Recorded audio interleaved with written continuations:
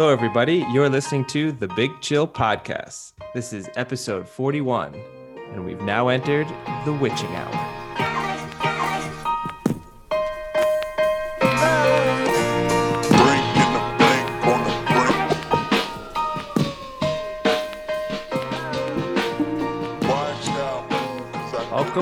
Welcome, Big Chillians. Eddie, I'm sorry I have to do this, and I know it's going to hurt you a little bit deep inside, but how about them Giants? On an absolute tear. You're right, it did hurt me quite a lot. New York Football Giants. Yeah, I didn't hear that enough. You're right, it did hurt me a lot, but in a weekend when everyone probably rode their luck a little bit, I guess you can't complain too much. And I will say, in a way, they were at least deserving winners, pretty much. The Seahawks blew some opportunities to score more points, and they kind of allowed the Giants to hang in that game. But fundamentally, you didn't walk away from it feeling like, how did the Giants win this? Their defense was good enough over the course of the game. I mean, Colt McCoy had to do very little, but he did just enough to help them win. I mean, the Seahawks must be kicking themselves, but yeah, it hurts.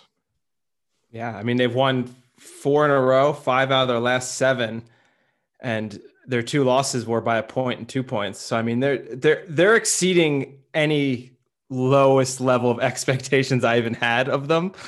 But what I kind of wanted to ask you is, you've been saying for the past few weeks that what you're excited about is that whoever makes it from the NFL East, the NFC East, is an instant easy bet for you betting against them.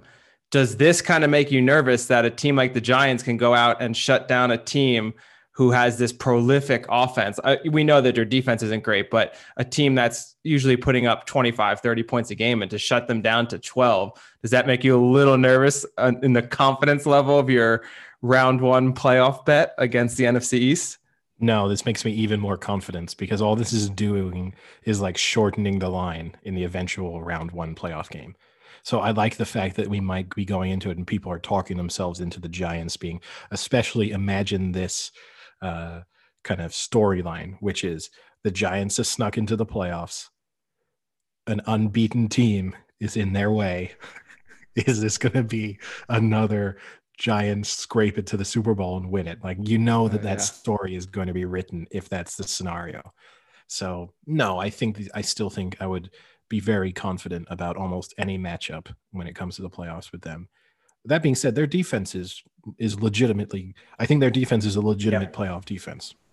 No other part of their game is, but their defense is a legitimate playoff defense.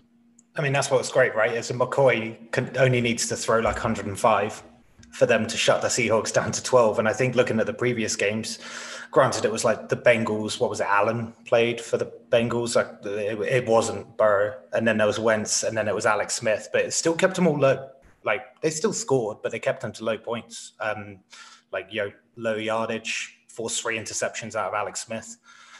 They are legitimately looking much better. And if anything, the NFC East at least has some sort of momentum with the team, rather than just looking like a quagmire of like which worst one rises to the top. At least there's a team with like momentum in it at the moment that might carry something through. Yes, and competency. Yes and no. I mean, this is their first legitimate win, right? All the other teams they've beaten have been in the bottom half of the NFL bracket. That being said, they've only really been blown out once, which was by the Niners. So fundamentally, the Giants have been competitive in most games. Like, they haven't had many legitimate performances before yesterday, but they have. With the Niners was the only time where they were absolutely just played off the field. But actually, speaking of Colt McCoy there, Sam, I've got an interesting little quiz for us to start off this. Do you know when Colt McCoy, just one opening question and then we'll kick right in. Do you know when Colt McCoy last won a game as a starter? So I do. I think, so going on it, I think didn't he have like 7 starts in 9 years? So I'm going to say it was one of the early ones. Yeah, I believe it was 2014, right? I was going to go 2013 down. It was October 27th, 2014 in a Monday Night Football game against the Dallas Cowboys when he was. Who was he playing for then? The Browns? Washington. Oh, Washington. Yeah, he was 25 for 30 for 299 yards with a rushing TD in a 20-17 victory, compared with his 105 yards, 1 TD, and an interception yesterday. This one will feel far sweeter. This one will feel far sweeter, though, probably. I'm sure. And that got me thinking. The world has changed a lot since 2014, and so I thought, has it in 6 years? I mean, is this what we're going to find out? Is this so what this quiz is going to tell us? I thought we'd say, how well do we remember 2014 in a game I'm calling, Does Colt McCoy Want to Be a Millionaire? Do the music.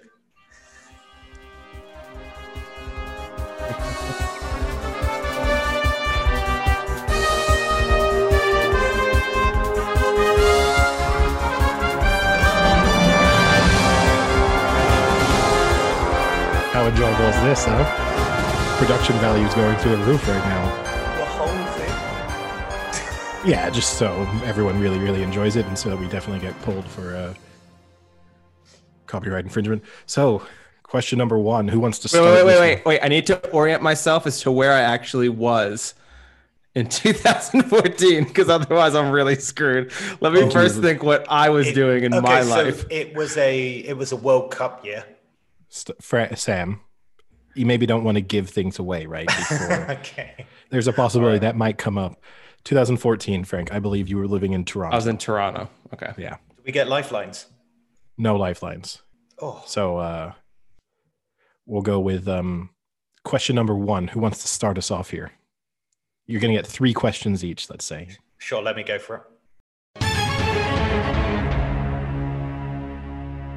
Sam, which country was the world's most valuable company? Sorry, which company was the world's most valuable in 2014? China. Which company? Which company? Was it Alibaba? Was it Alibaba? No, it wasn't. Is it Apple? The correct answer was indeed Apple.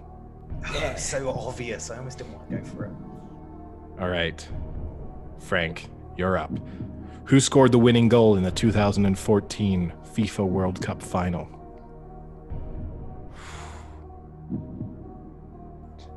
I don't know. Sam, do you have any idea? Can you steal it? I can't. I mean, I'll just say like Ozil. You got the right country at least, but it was Mario Götze. Yeah, disappointing, eh? And then the Beatles celebrated the 50th anniversary of their first #1 hit in America. What was it? Aren't you supposed to start easy and then work your way up? Yeah, I'm going to go with Yellow Submarine. Go with the most famous. No, come on. That was a later song. It was I Want to Hold Your Hand. My knowledge of the Beatles and their discography is limited to poor. All right, I'm going to switch to multiple choice here to help you guys out with a final couple one and see if you can save it here. The 2014 Ryder Cup was played where? Royal and Ancient, Glen Eagles, or Muirfield? How many have there been since? Is it every 2 years, every 4 years? Every 2 years. Wasn't it? Shit.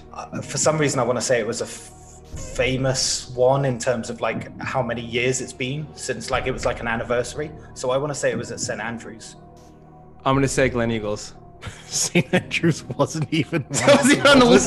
What? I don't remember. What was that? I gave you 3 options and you went completely off. All right, I'm gonna go Glen Eagles. All right, only Frank because Glen Eagles was racing, and I remember us talking about Glen Eagles golfing when Glen Eagles was racing. Wait, so it was Glen Eagles. It was Glen Eagles. And what was the other No, one? it's too late. What was the other one you said though? Royal and Ancient. The RNA. That's how bad my memory is. I can only relate it back to other things that I enjoyed. What, do you think my memory horses. of remembering questions? All right, you're tied at 1 apiece here, so this is the crucial deciding round. If not, I've got a tiebreaker question for you. Sam, which country won the Tennis Davis Cup title for the first time in 2014? I'll give you the multiple choice options of Switzerland, France, or Austria. I'm going to go Austria. I'm going to go France. Incorrect. It was Switzerland. Well done, guys. Holy shit. Holy shit. Yeah, I guess that kind of makes sense because of Federer, right? Federer and Yeah, but why would that make sense for the first time? and Wawrinka. Because that's all they have, though. Yeah, but for like 10 years beforehand. Like, it was a long time. But anyway, that's why I ruled out Switzerland. All right, we've got a final one for you then. For Frank here. A scientific question for you. Which country's entire DNA database was collected by a private company for genetic research? Ireland, Sweden, or Iceland? I'm going to go Iceland. It was Ireland. Really? And so as a final tiebreaker, I think Frank technically has won, but as a final tiebreaker anyway, we'll say winner takes it all. Closest to this. When Colt McCoy wins. Oh, it's not fastest? Do you want to lock in 5 as your answer? Yes, I don't know what it is. Who wants to be a millionaire variation is this shit show? So, if Colt McCoy earned $1 million this year, how much would it be worth in 2014 dollars? That almost sounded like you said $2014. Well, yeah. So Frank has said $5. So he's. So I just need to do something to adjust slightly for inflation, I guess. So maybe like. I mean, look, 6 would technically win it for you here, Sam. But you can make an. I'm gonna guess like 1,000,000 and 1,050,000. Oh, it's only gone up a tiny bit. You think we suffered from deflation? He went over, so he loses. In the past 6 years. I'm guessing. $1 million in 2020 is $906,897.20 in 2014. Is this Price is Right rules? He went over. This is Price is Right rules. Nobody's won. Price is Right. You can go under, but not a dollar over. Penny over. By going, yeah. So, but yeah, no one was a winner out of that one. Turns out no one knows 2014 very well. And 2020 is a better year, it seems. At least for Colt McCoy. I don't know. I guess he didn't get a win again after the end of October. So, way it's going, he might get another. I mean, there's no way he keeps the job, right? No. I mean, he didn't play that great. It wasn't as if they won because of him. Do you think they would have won with Daniel Jones? Yeah, I think so. I mean, Daniel Jones hasn't had many turnovers these last 4 or 5 games. Relatively speaking. Yeah. I mean, the thing with McCoy, right, is he did nothing wrong because he didn't do anything. He threw an interception. Everyone said as if he did like nothing wrong, but he did throw an interception. It wasn't this like perfect performance that it is being reported in some places, as if like game manager Colt McCoy came in, was faultless and helped it's like one touchdown, 1 interception, 105 yards is not exactly like helping your team to victory that much. Well, Sam made the point that the Giants won and he only had 105 yards passing. How about the fact that the Patriots won 45-0 and Cam Newton had 69 yards passing? I mean, the statistics in that game are so insane for a game that ended 45-0. Cam Newton had 69 yards passing. The leading rusher had 80 yards rushing. And the leading receiver had 38 yards receiving.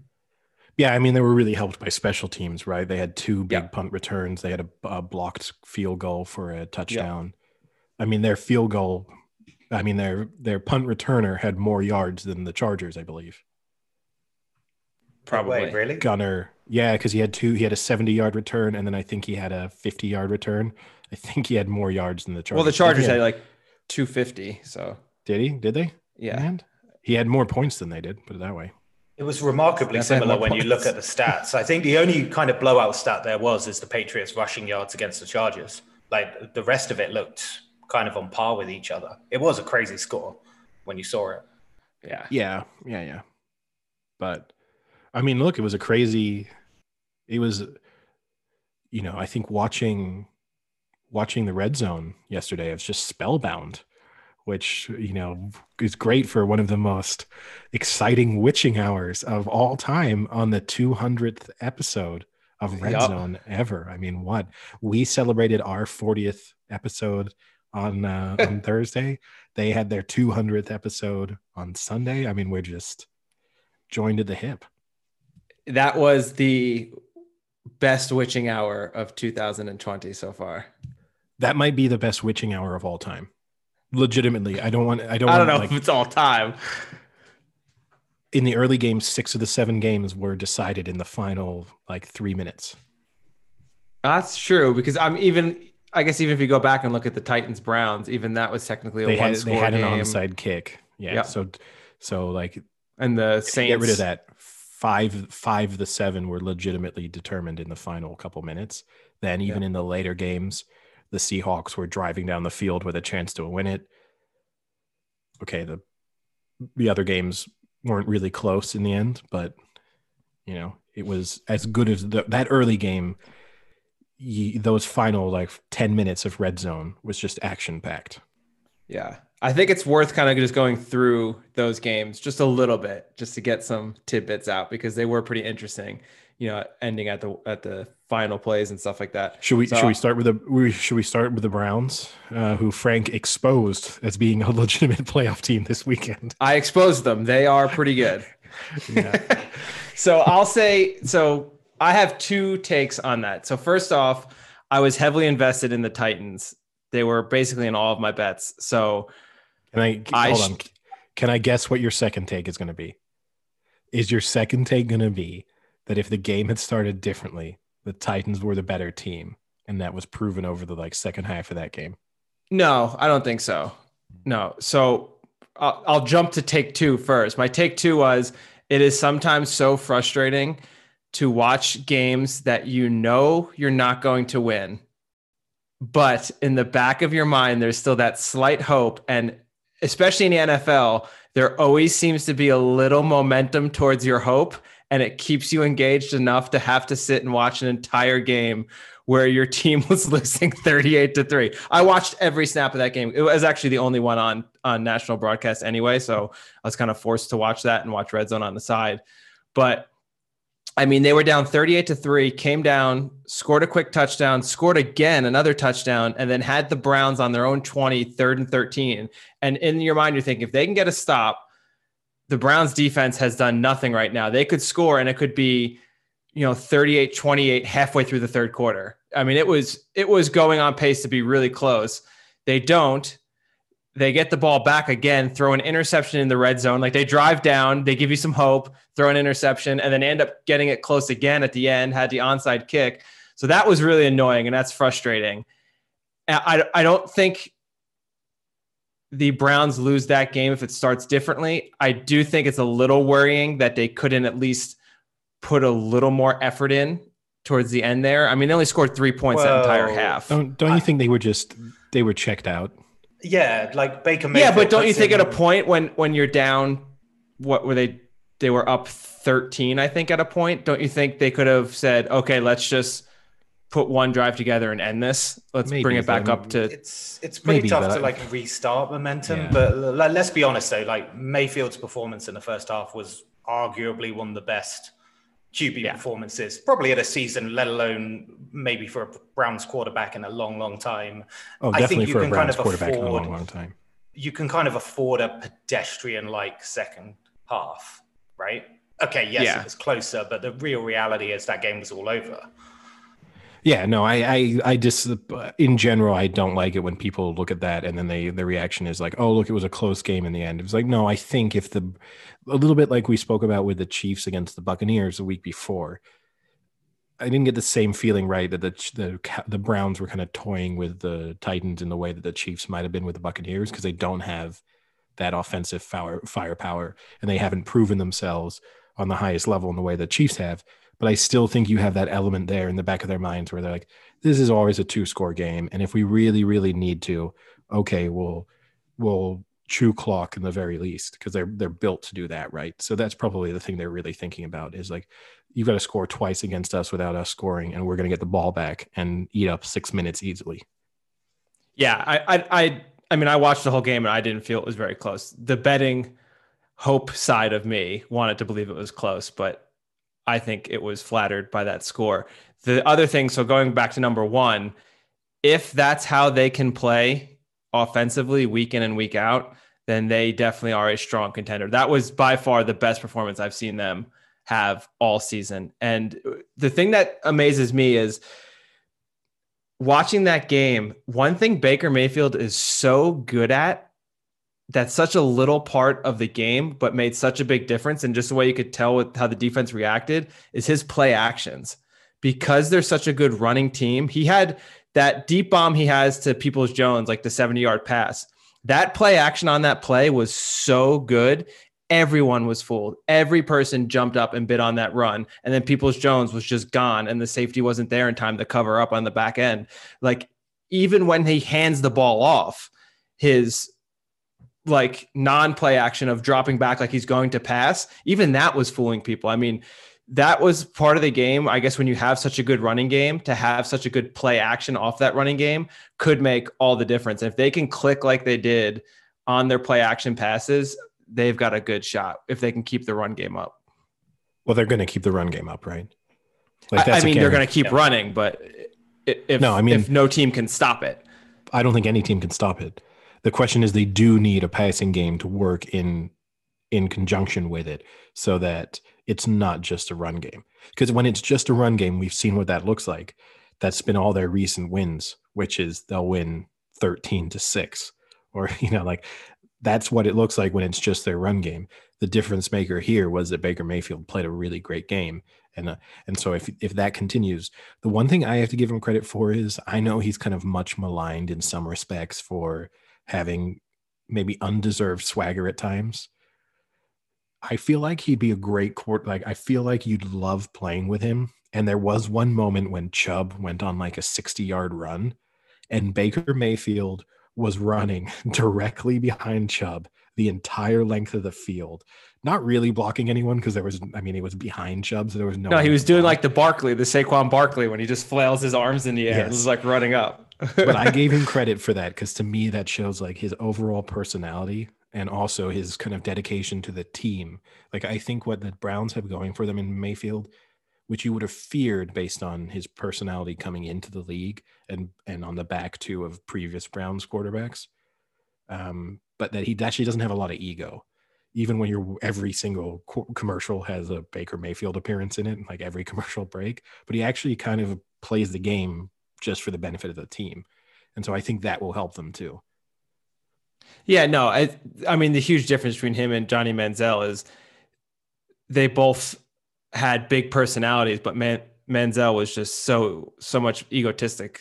He was very egotistical in there. I watched a podcast, like a recording of a podcast that Johnny Manziel appeared on a few weeks ago, and his groundbreaking innovation he'd come up with is that now when he drinks beers, he rotates the tab at the top of the beer to the side, and then he crushes the can slightly and he drinks out of the side of the can so that way he knows which beer is his at all times. And so that way at the end of a party, he can go around and count how many beers he's had because he can see exactly which ones were his. What a life he must have.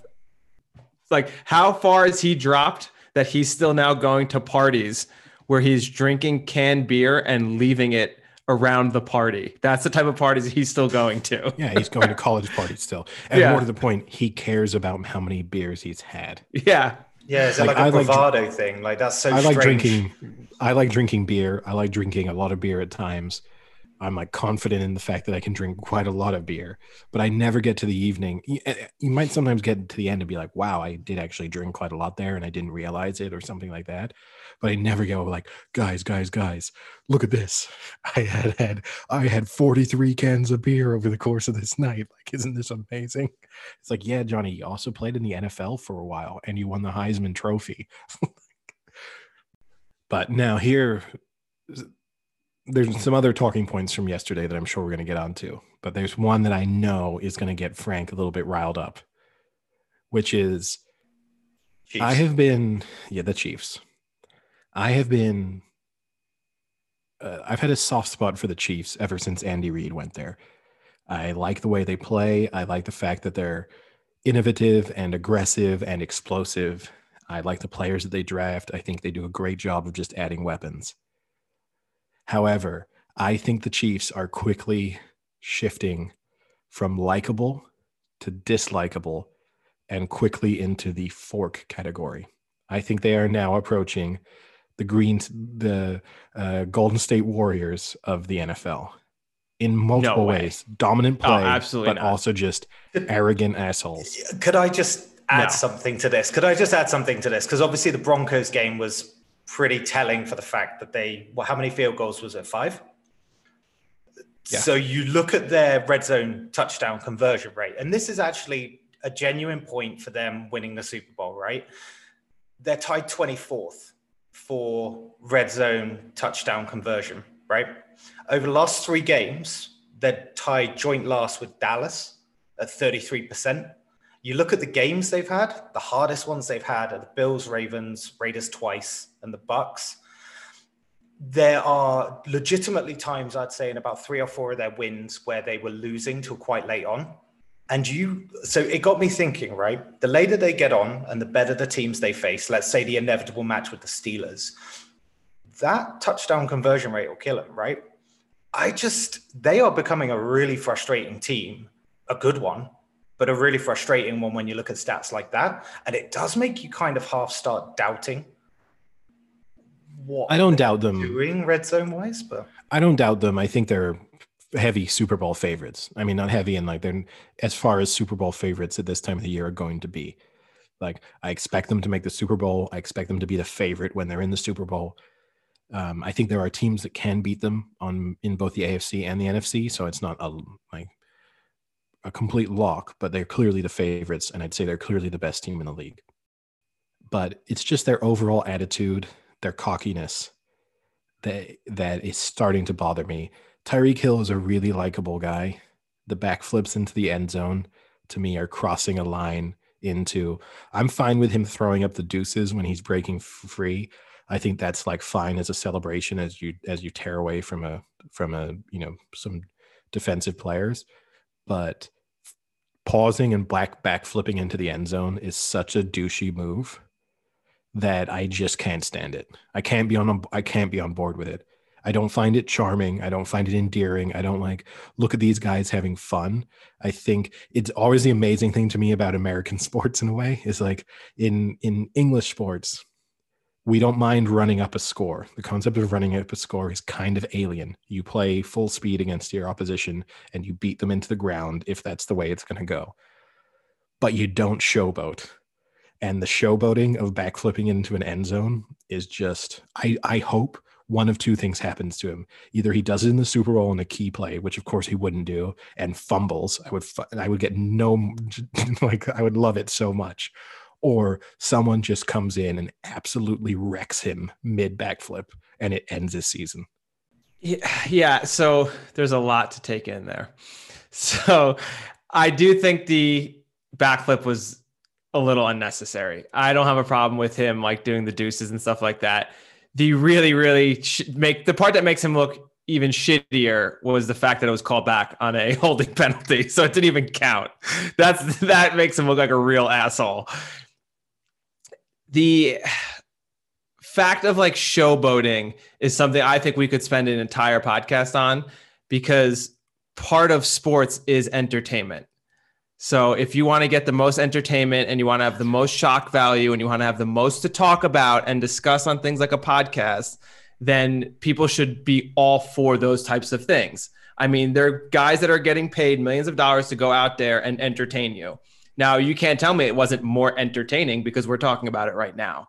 So the fact of like showboating, and this, I can also lump in things like steroids into this category. A lot of people argue, baseball players shouldn't be taking steroids. It's taking away from the history of the game. And there's all this tradition in the game. But at the end of the day, if you want to sit down and watch people smash balls over the fence, then steroids are helping do that, who gives a shit? I don't care about the tradition and the integrity. We'd have to have a whole. I can argue both ways, but you know what I'm saying? Like, Frank, I'm genuinely confused at how we got to steroids. You're Donald Trumping us here. You're like you've briefly touched on the topic, and now you're going to take us way off on a different tangent, and we're not going to finish. That's why I said we'll save it for another podcast. We'll save it for another. Steroids different. Drugs? The effective home run hitting in baseball, a whole different argument. Let's keep to the Are the Chiefs arrogant assholes? That's the question at hand. No, I don't think so. I mean, let's put this in perspective. Tyreek Hill did a backflip on the play that you were talking about with Baker Mayfield. He ran 66 yards down the field, wailing his arms like a little child. Then when they celebrated it, they did a walk down the runway and he ran into the end zone, double somersaulted, and then popped up and started acting like a cameraman. See, here's the thing is I'm fine. And again, more European approach to it. I don't care about the celebration. But you're fine as he's running past defenders. Let's say People Jones. It doesn't bother you that the quarterback is also next to you, wailing his arms, screaming. I think the problem. That's pretty disrespectful in the sixth sense. No, that's celebrating. Goading. That's like genuine goading. Celebration. But that's goading as well, right? It is goading. It's the action. It's the arrogant action of the touchdown. I'm guessing is the point here. Like if a footballer stopped on the line and backheeled it or got on the floor and headed it, that would be an arrogant thing. I've played in a match where someone went past a keeper and got down onto the ground to head the ball into the net. And his argument was he hadn't scored a header all season. So he was trying to prove a point. I'll be honest with you. I wanted him to get back on his hands and knees and I was going to kick his head right off. Like there's is that what you want him on his hands and knees for? Yeah. Oh, after I fucked him. But to me, and again, I've got no problem. If the Chiefs wanted to score 100 points, I'm fine with it. Go and do it. Score every possession. Throw 80-yard bombs when you're up 55-2. I don't care. Weird score because to give up the one safety, but to score 35 points, but they get a safety on top of it. Well, because they're just throwing bombs, even on their own 1 yard line. No, I agree. It was a little over the line, and it was unnecessary. And also, here's the thing, right? It's 2 weeks. Did it last week? Yeah. It's not even like, hey, broke out this new move. So is he going to do this every time now? Yeah, I mean, the more egregious part of that, I don't think even is the backflip. Was that he stopped, waited for a good 3 seconds, staring at the defenders, and then did the backflip. Even if, when people sometimes when they're running in the end zone, they like jump in and do the somersault, I'm okay with it, like whatever. But to stop and stare for a good amount of time and then do the backflip, it was definitely over the line. I'll draw the distinction. Marshawn Lynch with the leaping in, hold my dick moment didn't bother me. That doesn't bother me. To me, that doesn't bother me. If he wants to flip into the end zone, fine. And I have more respect for it if it's like a Marshawn Lynch moment where you actually have players around you. So it's kind of like an athletic move in the moment that you're doing it. But if you're just going to pause and backflip, it's like just get into the end zone and then do as many flips and somersaults as you want.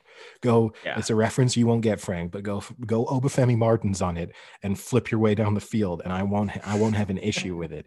But like, show off your athleticism. When footballers celebrate with flips, I think it's cool. I personally, if I were a manager, I'd tell them not to, because every once in a while you injure yourself doing it and you don't look dumber than when you ruin your season with your stupid backflip. And that, for example, right, that was Alex Ferguson's. Nani always used to celebrate with the backflip, and Ferguson tried to ban him from doing it on the argument that sooner or later you're going to hurt yourself and you're going to cost the team with your stupid celebration. Players have done it before where they've gone to slide in the grass and they've just planted their knee in and they've kind of moved their knee, messed up their knee. Yeah. But to be fair, there's actually, like rugby had the same problem, didn't it, with Chris Ashton when he used to do the swan dive over the line because... Okay, it does look, it's showboating, it's arrogant, but it did call into question because it was like, you are potentially preventing a try because if you drop the ball or you don't place the ball, you lose possession. So let's just say Hill does a backflip, somehow, I don't know, through some idiocy, just lands on the 1 yard line or inches and plants himself or something. I don't know how. And then they don't score. Yeah, the risk in football, right? Because he just has to break the plane is far, far less. Of course. Like he's fundamentally standing. He's almost scored the touchdown when he starts it, and basically the start of the leap. Unless he literally, like, as he jumped backwards, the ball went flying back into the field of play. Like that's the only way. But I mean, think about all the times it's happened where people are running into the end zone to celebrate and drop the ball before they cross the line. Like it happens. Exactly. Yeah, Deshaun Jackson did it like 3 times in his career. I say that he's still playing, but yeah, he's done. He's finished. So the other topic on that Chiefs game is, I don't know if you guys watched the game, but in the end of the first half, there was the deep bomb to Tyreek Hill where he jumped up, had it, and it got knocked out of his hands. And then they called it then bounced back into his chest as he was on the ground. And they called it an incomplete pass. And even he didn't argue or anything. You then later go on when they show the replay to see that it was in his hands, came out of his hands, and then bounced off of his leg and then right into his chest. So it was technically a good catch and a touchdown. And now I don't have an issue with him, obviously. Actually, I appreciate the fact that he didn't run to the coach and be like, throw the flag, I caught it. Because so many receivers do that when they don't actually catch it. And it's so annoying. It's like, listen, you didn't catch it. Just whatever. You fucked up. You didn't catch it. Don't try and pretend like you did. What really pisses me off is they have people in the booth who they pay specifically to just watch every play and instantly watch the replay and run it back to make sure that it was what it was. The call is what it was. How do you miss something like that? How do you have people on payroll or their only job is to watch this and they miss it? You're missing for someone a key point here for anyone who didn't watch it is the next play was that was their third down. They punted. So I can get that you miss it in an instant where they snap the ball quickly to try and run another play, and you basically didn't have enough time to see, because you don't want to be the guy in the booth who goes challenge it and like, oh wait, no, I just saw another replay. Don't challenge it. But the fact that they punted, which meant that you did have a solid 35 seconds to see 2 replays and to be pretty confident that he caught it. That to me is the reason why it is pretty bad. I mean, if whoever that guy is certainly probably in a little bit of trouble today. I would say it's guys. I bet you there's more than one person doing this in the NFL. Probably. For each team. Yeah, probably. I thought that was pretty bad. Or girls, we should say. Or girls. Sorry. Yeah, you're right. But probably guys. Or people who don't identify as pronouns that we're currently using. Are we going down that rabbit hole? Yes. Yes. No, look, I agree with you in that respect. So I guess going from one deep bomb to another deep bomb to end a game, have to touch on the Jets Raiders. Just unfathomable what the Jets did. And in fact, unfathomable that the Jets nearly won, or that they managed to lose. I don't even know. Explain it, right? Because I watched the play, and obviously they were looking at the blitzing, but what happened exactly that was the shocking moment of it kind of thing? Well, I mean, Frank and I probably disagree slightly. Frank's going to be really critical of the corner who just let Ruggs blow by him. Ruggs is one of the fastest players in the NFL, so fundamentally, if he wants to blow by you, I don't know if there's a lot you can do. There's not many corners in the league who are going to keep up with him. I think it's one of those where you just have to say, like, great throw by Carr, kind of an unbelievable play. Like, more credit goes to the offense than criticism should go to the defense. That being said, I'm not going to blame the individual corner, but I don't understand why you wouldn't have deep help given the situation. So the fact that you basically had Ruggs one-on-one on the outside, when on the previous play, they'd clearly shown that they were going to go for a deep ball and that they weren't going to try and get a 10-yard, could have got it out of bounds 10 yards and then kind of chip away until they throw a Hail Mary, or what wouldn't have at that point been a Hail Mary. The lack of deep help is the only thing that I would raise a question mark when it comes to the Jets on that play. Didn't Carr say that? Wasn't he like, I was surprised they were blitzing, but I was really happy they were blitzing kind of thing? It was almost weird that they were doing what they were doing. he couldn't believe they all out blitzed, but he was really, really thankful they did. But they actually blitzed well, and he actually did quite well to go forward in the. Well, 100%. It wasn't a bad blitz. Now here's the thing: it was actually a pretty good blitz. He had to come forward, didn't he? They could have blitzed with slightly fewer guys and had two deep safeties on either side, so that you had some cover. Like there wasn't the need to just stack the box and all out blitz. I don't know how you call it a good blitz though, when they did the one thing that they just didn't have to let up, which was a touchdown. He got that throwaway really quickly. But you know how he got to throw away quickly? Because he had single man coverage on one of the fastest receivers in the NFL. Look, we're in agreement, but I mean, so here's all I'll say is if you're a Jets fan, are you disappointed? This is perfect. No, I was just about to say that. This is perfect for the Jets, right? They're competitive against a competent side, an ailing side. The last 2 games for the Raiders have been pretty bad, but this is good for them.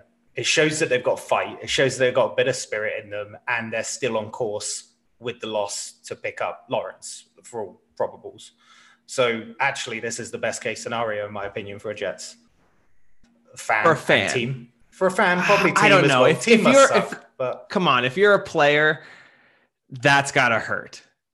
I don't care if you want Lawrence or not. Like as a player, if you get your ass beat week in and week out, and you're finally up a game and are finally staring down the tunnel of an actual win against a pretty quality opponent, and you lose like that with 5 seconds left, that's gotta just, whatever effort they had left, what little effort was left, I can't imagine there's anything in the tank after that. Well, yes and no. So I think if you're a Jets player, you want to win a game at some point. I don't think you want to go 0-16.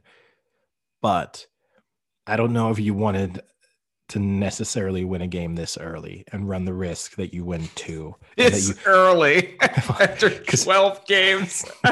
Because if they think about it, if you go through such a horrific what a season tactic, where everyone has just been making fun of you, pointing out your incompetencies, how bad you are, and then somehow you end up with the 2nd overall pick and you don't get the game-changing quarterback. Now, admittedly, maybe there's you've got other good picks there, so it's not going to be necessarily be the end of the world. But if you, you kind of got to think this was it. I mean, they have Seahawks, Rams, Browns, Patriots are their last 4 games. Do you shoot for the beat the Patriots and ruin their playoffs on week 17? Yes. Well, I mean, I don't know if the Patriots will necessarily have a live playoff hope in week 17. They could. But it's an interesting story, right? Now, here's a more likely outcome. It's the Patriots resting everyone against the Jets, and the Jets just sneak their win in week 17. I don't know. But I guess a lot of fans thought that perhaps that was a planned loss, but I don't think it was, because they just fired Greg Williams this morning. So I don't think he purposely tried to do that to get the loss. Also, like, again, how are you going to plan that? You can run a play and say, hey, there's a good chance this goes wrong, but you're still requiring a pretty good throw by Carr, and you're still requiring Ruggs to blow by your guy, which, okay, could have been expected, but you were requiring the Raiders to execute pretty well on a not so easy play. So if you were like, this is how we're going to lose, there would have been easier ways to lose that game. Eddie, there's 15 seconds left. They're on the 50-yard line with no timeouts. All anyone in the entire NFL would do is say, hey, guys, play the ultimate prevent. There's only 15 seconds left. They don't have any timeouts. Just play prevent. We're fine. We've got this. Yeah, but you know what? Every once in a while, it's 50 yards. It's not like they were on the 20. Yeah, you know what happens every once in a while, though? 15 seconds. So that's 3 plays if you get out of bounds. If you get out of bounds, 3 plays. It was also 3rd and 10. Right. So what happens, though, is you play deep prevent. They pick up 15 yards out of bounds. Now they're on the 35. Then next play, they pick up 5-10 yards. Now they're you're on their out of bounds. Now they're on your 20, 25 yard line. and suddenly you're now rolling the dice on a single play from your own 20-yard line. Like, it's not, I think there's prevent. I'm not a fan of prevent. I'd rather a team, I wouldn't go all out blitz the way that they did. I think that was a little bit overboard. I probably would have been like, again, I would have had a couple deep safeties. Yeah, put two deep safeties back at least. I'm fine with blitzing. I think the idea of blitzing is smart, but you blitz with like 4 or 5 guys and you have everyone else in your secondary. Like, but I do think trying to get pressure is the smartest thing, because I think all too often what you see NFL teams do is they give the quarterback like 10 seconds to wander back there. Eventually a guy gets open or he's got people grouped together and then he hits a deep throw. Yeah, you don't send the house. The other thing I will say is I won't fault the corner that much, because you're right. Ruggs is a quick dude. But in what planet are you biting on a 10-yard in route with 15 seconds left to go when you have single coverage? I mean, that to me almost is perhaps more coaching, because as a coach, you have to say like, hey man, listen, you got single coverage. Don't bite on a 10-yard route when all they have is 15 seconds. They're going to try and pull you in to go deep. And he bit so hard on a 10-yard in. It wasn't even a 10-yard out. It was a 10-yard in. If that's the legitimate play they ran, he catches that, the game's over. They can't run up and run another play. I mean, no way. That was just total lack of awareness of what he was doing. And that has to be part coaching as well. So just not a good play by Greg Williams. And Greg Williams is having a great two years now, huh? He's doing really well. Get him on the podcast. He's probably not far off. He's not. He might be our fourth man. He might be our fourth man in a little bit. But I mean, other talking points. Vikings scraped by the Jags. Elsewhere, the Rams looked pretty good against the Cardinals. They continue to do the thing. We talk about it every week. Good one week, bad the next week. Goff was pretty good. Their defense looked good. Pretty perfect weekend for them, right? With the Seahawks losing. They now take pretty commanding, well, not commanding, but they take the lead in it divisionally. Yeah. Kyler Murray looked bad. Not been a good 4 or 5 weeks for Kyler Murray. That's got to be said. Ever since the Hail Murray, basically, things have kind of gone downhill for him. Well, and this he got his or real shoulder injury, right? Yeah. He's gone to the Big Ben School of Acting. Unfortunately, you need to win some Super Bowls so that people don't mind it as much. But Green Bay looked decent. Carson Wentz seems to be out of a job. I love how he's just quickly rolling through these. There weren't. Sam and I kind of discussed it before the podcast. It's one of those very exciting end to a lot of games, but with the exception of the Giants beating Seattle, every game kind of went played out. Yeah, there was a bit of a mess with the spreads, but fundamentally it went with the way it would go. There was just a bit of a mess when it came to some of the spread cover, but no, you wouldn't have expected as many games to be as close as they were. Now, I guess we've talked on the Giants now. Their 4 remaining games: Cardinals, Browns, Ravens, Cowboys. How many wins do you think they're going to get from that? Say 4 to 5. If they get 5, that would be amazing. Yeah, they'll be the first round of the playoffs. Okay. I mean, I'm going to say the Browns and the Ravens are looking like almost certain defeats for them. So it comes down to which version of the Cardinals do they get, and then can they beat the Cowboys? I think they can beat the Cowboys. I think they could beat the Cards. Why would the Ravens be a certain defeat? Yeah, the Ravens stink, Eddie. Their defense is good.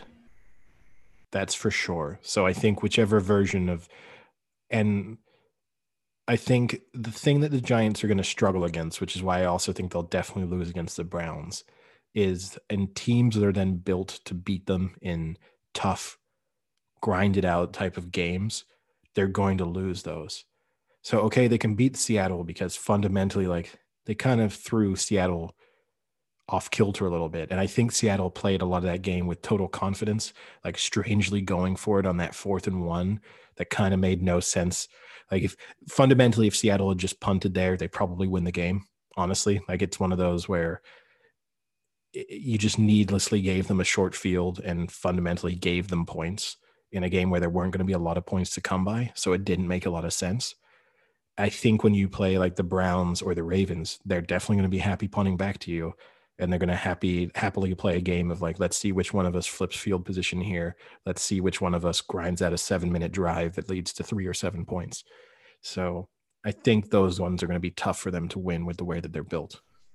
Speaking of which, I just saw Lamar Jackson got reactivated as well. So they're going to have him back for the remaining games. Probably. Who knows? They might get more COVID tests between now and then.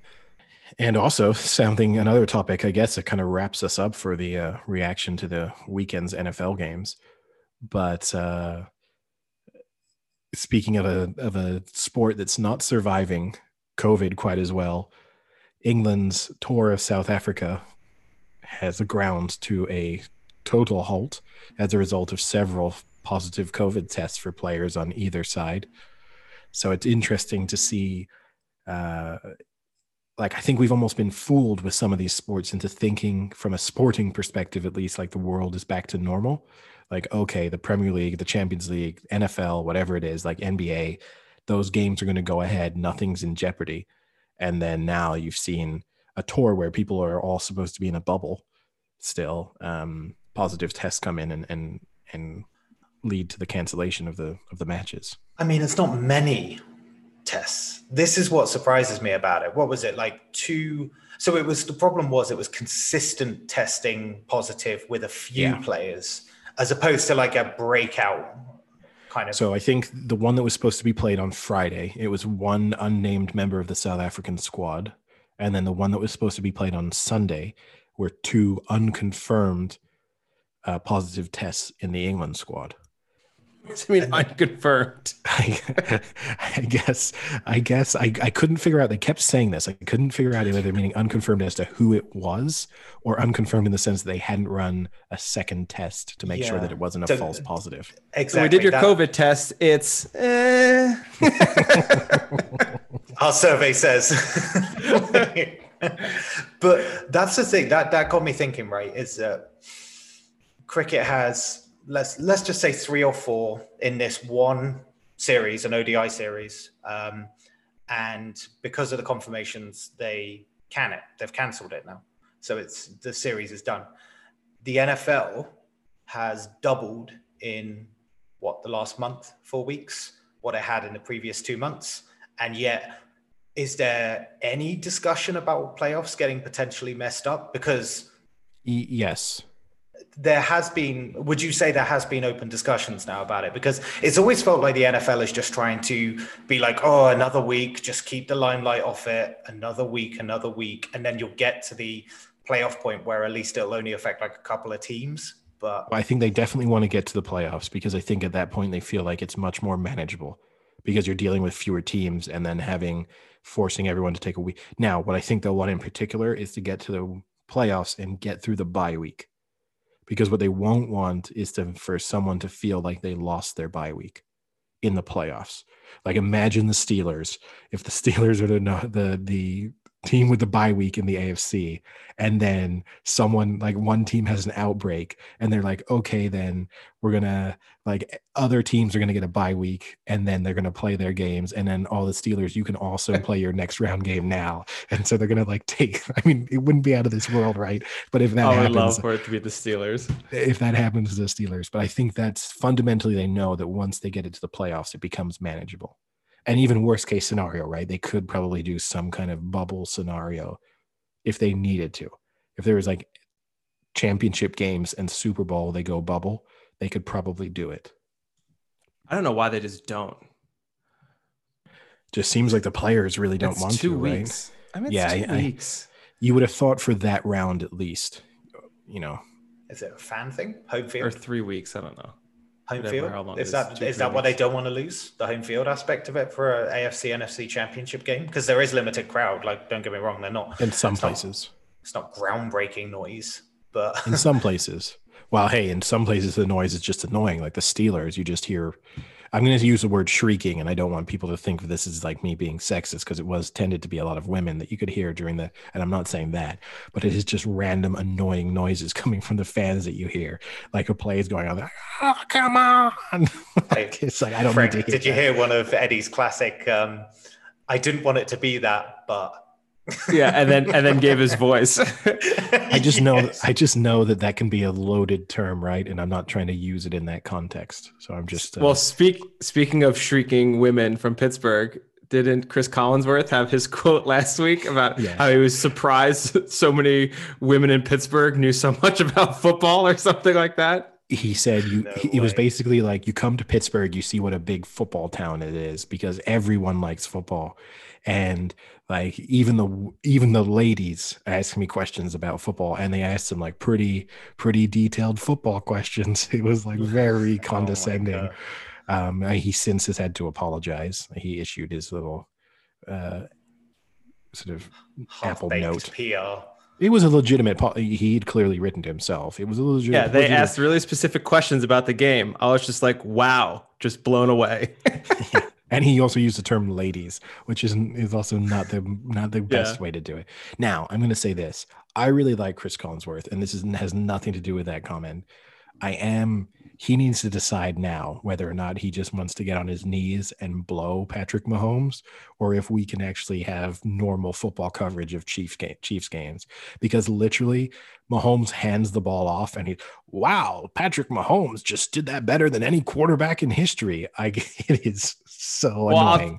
See, now I'm not a huge Collinsworth fan because one, he is so pro players.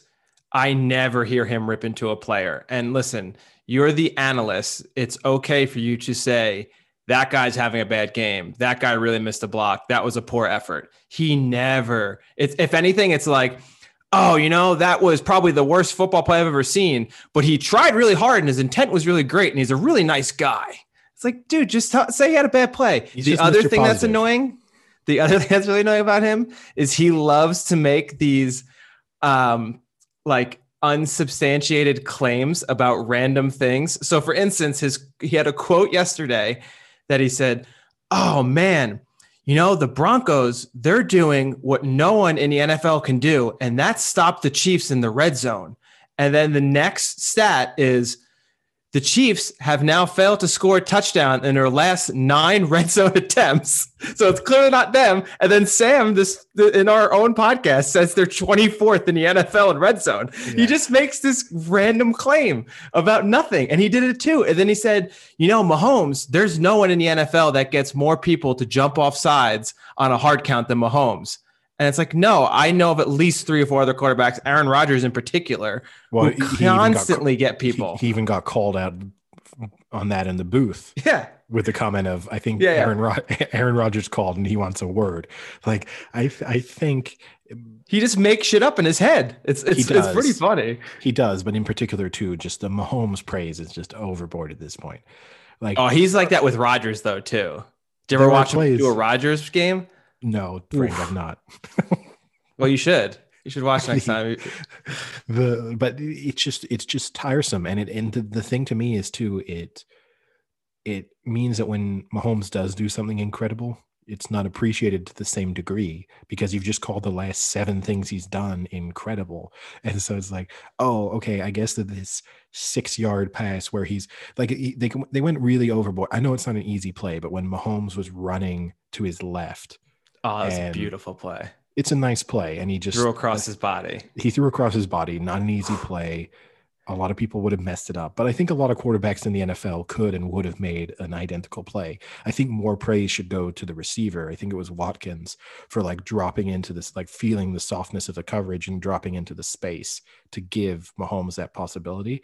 To me, that's the praise. But instead, it's like, oh, wow, no other quarterback in the league could have made that play. It's like, I think I've seen like 7 similar plays today. You're just a low-key Mahomes hater. This podcast in general has really showed me you have a secret backdoor hatred for Patrick Mahomes. And you know what? It makes me hate you even more.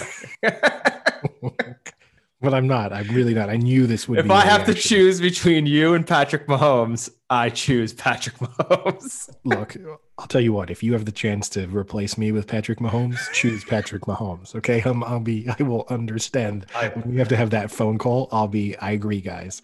But God, I would love for that to be a real phone call. I would just love for me not to know, and then I just turn up on the podcast and just Eddie's been replaced. What? Oh, you think that's what's gonna happen? You think I'm gonna become friends with Patrick Mahomes, and then he's just gonna be the third on the podcast? Yeah, but in the background, I don't know what's going on. Wait, hold on, Frank. You're going to ditch both of us if you get Patrick Mahomes. Would you do that? Yeah, I thought it was the other way. It would be as if I can no longer talk to Eddie, and then therefore by rule, I cannot be on the podcast anymore. No, I was thinking that I would get replaced. Yeah, that's what I was thinking. Oh, that would be even better. I mean, Frank, would you? I wasn't just implying. Hold on. I wasn't just implying, Frank, that you would become friends with Patrick Mahomes, so you couldn't speak with me anymore. Oh, that's what I thought it was. Because in my mind, I pictured this conversation of me picking up the phone and being like, "Hey, Eddie, just wanted to let you know, me and Patrick are like getting really close. Like we're really good friends. He doesn't like you, really. And I'm not allowed to talk to you anymore. I'm sorry." To be honest with you, I could imagine a scenario in the future where you call me and you tell me that you're getting really close to someone called Patrick. He's just not going to be Patrick Mahomes. It'd be Patrick Stewart. Yeah, sure. Now, I guess moving on to other things you've fallen in love with in recent times. Another stellar performance from Arsenal this weekend. The Duke of Curse continues to be strong in North London. Boots out? Now to the point where Arteta has gone from being praised for the way he dealt with Arsenal to now being rumored to be at risk of losing his job. I mean, if Arteta is gone by the end of this season, this would be an incredible impact for the Duke. Should I send him the shoes and ask him to sign them? Oh my god, no, because then something will happen to him, like personally, like he'll actually. Well, he's already had COVID, right? So sorry for those of you who heard that phone. That was actually Patrick Mahomes calling me. Eddie, yeah, that was the Pat phone. The Pat phone, the Mahomey phone. Yeah, it's just a giant shaped penis phone that you keep under like one of those bell jars. Oh, Patrick's calling. Why is it under a bell jar? Like the bat phone. I know, but why does this one have to be under a bell jar? Do you want to get any dust on it? Because then it's closer to the bat phone concept. You keep it under a bell jar because it's just for their one emergency use. But this one too, you never talk. You just stick it in your mouth and then he talks through the balls into your ear. So it's like a J shape. Yeah, it's a J shaped. It's like a snorkel. You're just, oh. Hey, Frank, you know what? That's Eddie. That is $1 million idea right there. We make snorkels shaped like penises. I don't think that's $1 million idea. But why? Like, because it'd be hilarious. Listening to this. In fairness, I think it's a novelty snorkel idea. And if you went to like Cancun in spring break and you were selling penis snorkels, I'm sure everyone would be buying. Yep. I'm going to get this one for Brett. He's going to have to wear this one when we. Oh, it's the voice. So we got the pre-text Eddie and then the voice Eddie. That's so funny. Well, we can add the penis snorkel to our list of possible merch ideas. So we've got the squid hoodie and the squid hoodie and the penis snorkel. Yeah. How come we do everything Sam likes? I don't like snorkels. You'll like this one. I mean, 2 minutes ago we were talking about Arsenal. I don't know what's happened. Yeah. Well, yeah. But Frank, Sam, are you slightly afraid? No. I know what you're going to say, and the answer is no. Arsenal aren't getting relegated this season. Okay. All right. I'll step back a little further. Are you slightly afraid that they're in the bottom five? So if I don't think they're getting relegated, you're saying, am I afraid they're 16th or 17th? Yes, basically. Yes. How specific is your fear? Let's go serious. Okay. Bottom half. No. That was going to be my next one. No, I do think they have the quality of players. As we know, Sam has never been afraid of the bottom half. I'm so afraid to keep going. So no, I'm not afraid of them being bottom half. But that I think they're just going to have a similar season where it's going to be like squeezing into the Europa League. Maybe 7th, 8th or something like that. Or I think they'll probably need to win a cup competition to do something about that European-esque. But here's the thing, right? There's actually a real... When you look at the league now, you look at the top 6 and the traditional big 6 are actually there, right? It's Man U, Chelsea, Man City, Liverpool, and Spurs. Leicester are the 6th team in there. You kind of have to start thinking that Arsenal just aren't that 6th in the big 6 at the moment. They are in terms of like finances, in terms of like global pull, but actually in terms of like playing week in, week out, I'm just not seeing them ahead of like from a this year perspective or the last couple of years. I'm just not seeing them near Leicester. For me at the moment, the only reason Arsenal kind of have that kind of seat at the table is because of past successes and past, sponsorship and bringing it in globally. But I think they're very much getting replaced at the moment by Leicester, which is pretty depressing. Arsenal are out to 200 to 1 to win the league, by the way. Okay. Who's next in that? Well, what are they ranked in that, Eddie? Wolves are That's joint. A good indicator of... So the Wolves are also 200 to 1, and then there are 6 teams ahead of them. So they're joint 7th in the betting. I mean, that's the problem, right? It's I think the gulf was Arsenal lost to Wolves last week, pretty badly actually, at the Emirates, and then Liverpool go and spank them 4-0. I mean, that's the kind of gulf that you're seeing there, is that Arsenal at the moment don't look better than Leicester and Wolves, but the top 4 or 5 above them are I wouldn't say Man U are better than them.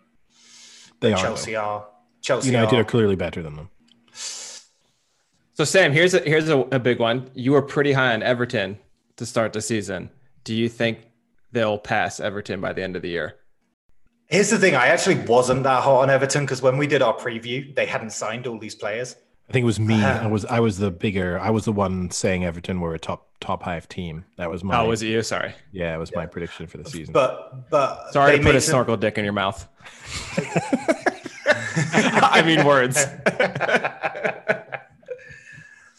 I think Everton have a capability of underperforming, and I think Arsenal can only get better, is probably how I look at it at the moment. I do think Arsenal have the makings of the team there. They just need to strengthen, and you'll probably see it again in January. I do.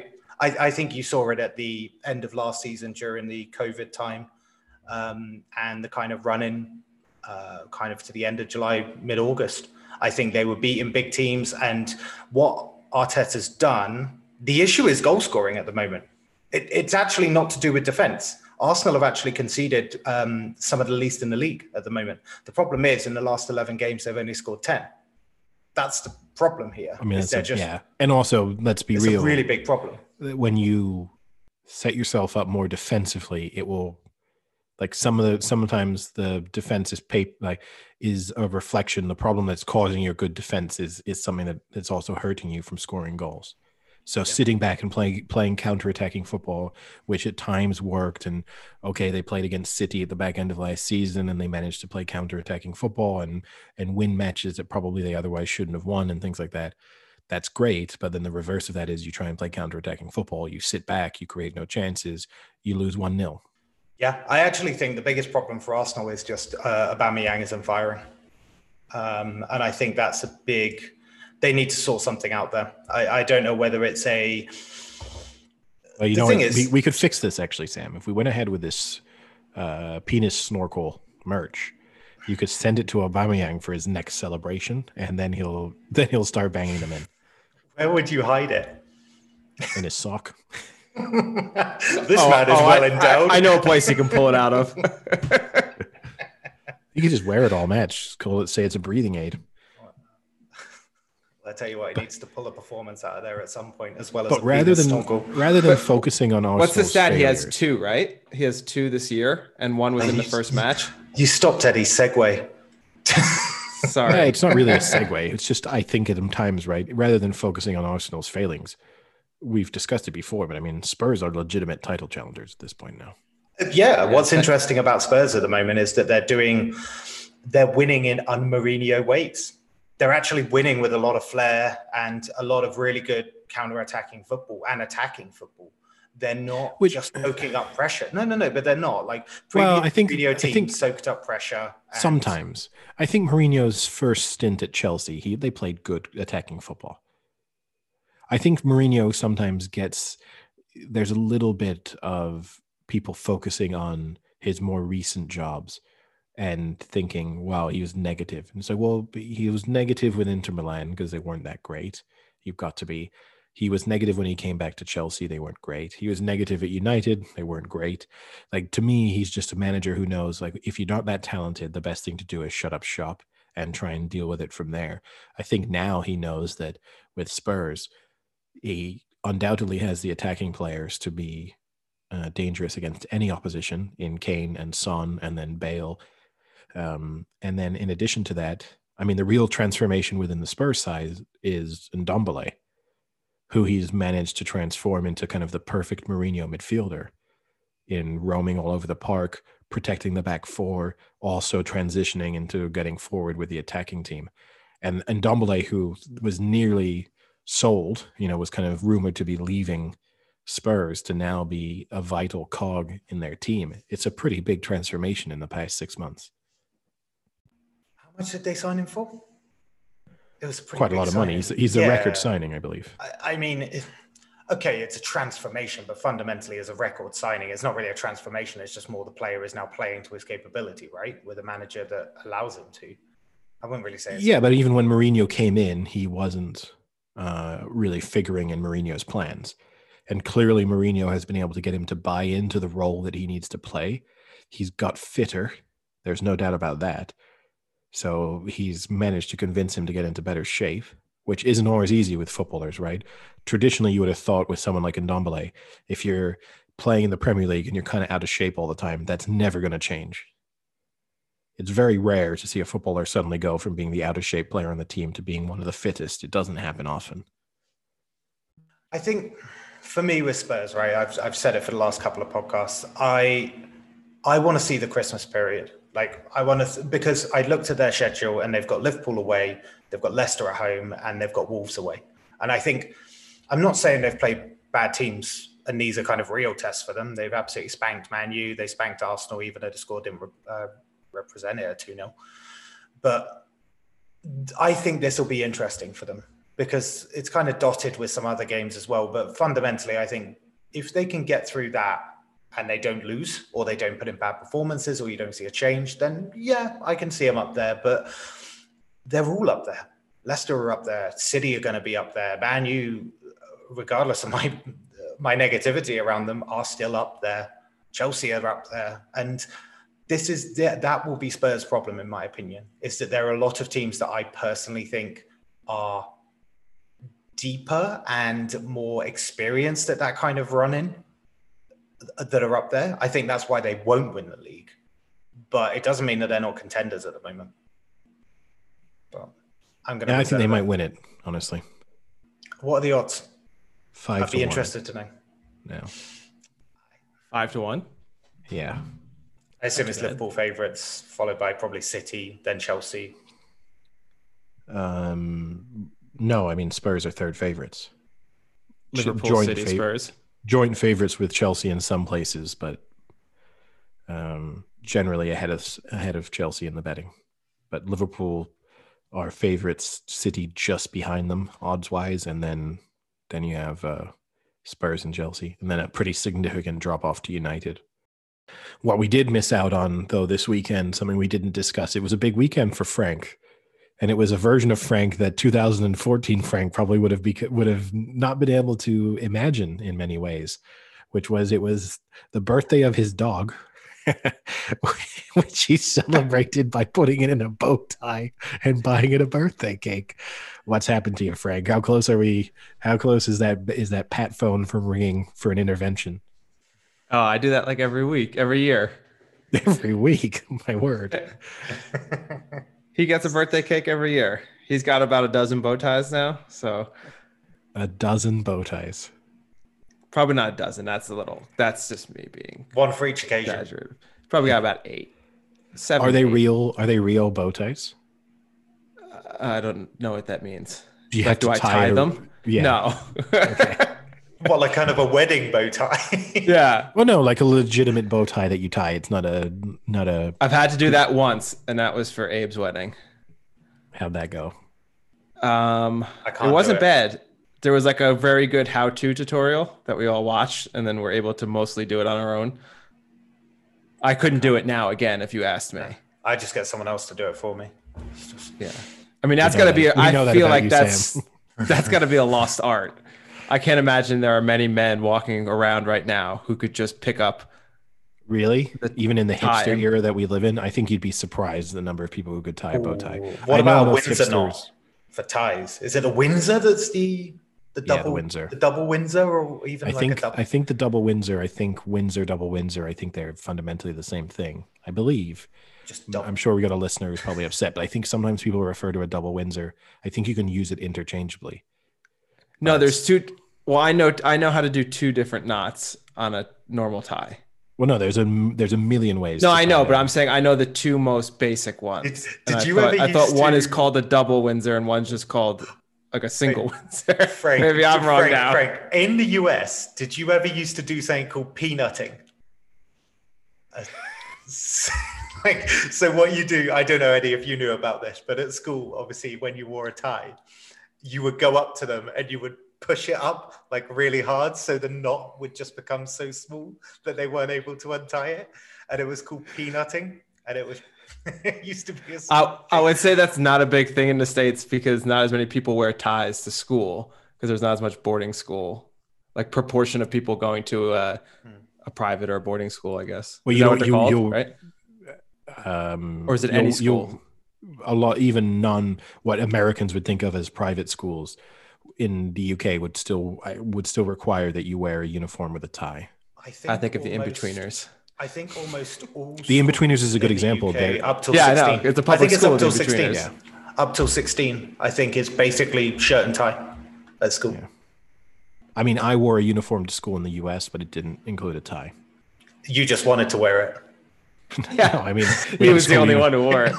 We had a school. It wouldn't be a uniform then, would it?